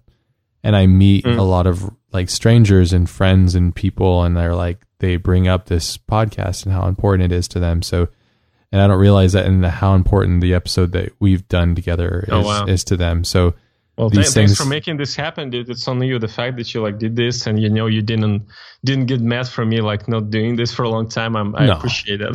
No, thanks, of course not. But no, absolutely, thanks. And. No, there's so many things for us to cover that I had on my list that I wanted to talk about, but it got away from us, so it'll have to catch to the next time. Well, maybe we can do a catch up that's not too far from it, that's more focused and go on the list, because I actually had some questions from the community that I thought we would address, but we just went in the space, which I loved it, because this is just things in your mind that usually those that kind of have their own gems in it, but. Hopefully we can address a more focused session some other time, hopefully soon. Yes, absolutely. So if you were listening to this and you had questions and we didn't get to it, we apologize, but don't fear. We'll get to them eventually. We'll do it again. Yeah. Yes. And we'll try to address those, because there's some really good ones that I know that we have answers for, or at least we know we have answers at this point. So, but honestly though, dude, thank you for being who you are and inspiring us and inspiring me personally. Likewise, thank you. Yeah, thank you as well, and thanks for inviting, and thanks for setting this up. Yes. Really appreciate it. Absolutely, brother. I appreciate it, man. Have a good night. Try to stay cool out there in that freaking crazy heat. Yeah, it's hot. Yeah. Yes. Likewise, yeah, stay hydrated, and everyone over there too. All right, there we go. Hope that was awesome for y'all. I think it was just amazing. Super, super thankful and happy to have Vitaly back on the show. Man, that was so crazy. So much power. And I'm just so thankful to have him on. So we hope you all enjoyed it. And if you want show notes for this week's episode, you can go to thecollectivepodcast.com/213 for this show specifically. Be sure to check out all of the store items and resources on the books page if you're curious about books and all that kind of stuff. And let us know what you think of this episode. We try to cover a lot of things, and we just kept it very natural and fluid. So I thoroughly enjoyed hosting it, and I hope you guys enjoyed listening to it. Again, big thank yous to Vitaly, and we'll see you guys on the flip side. Go out there, be powerful, be prolific. Peace out, everyone.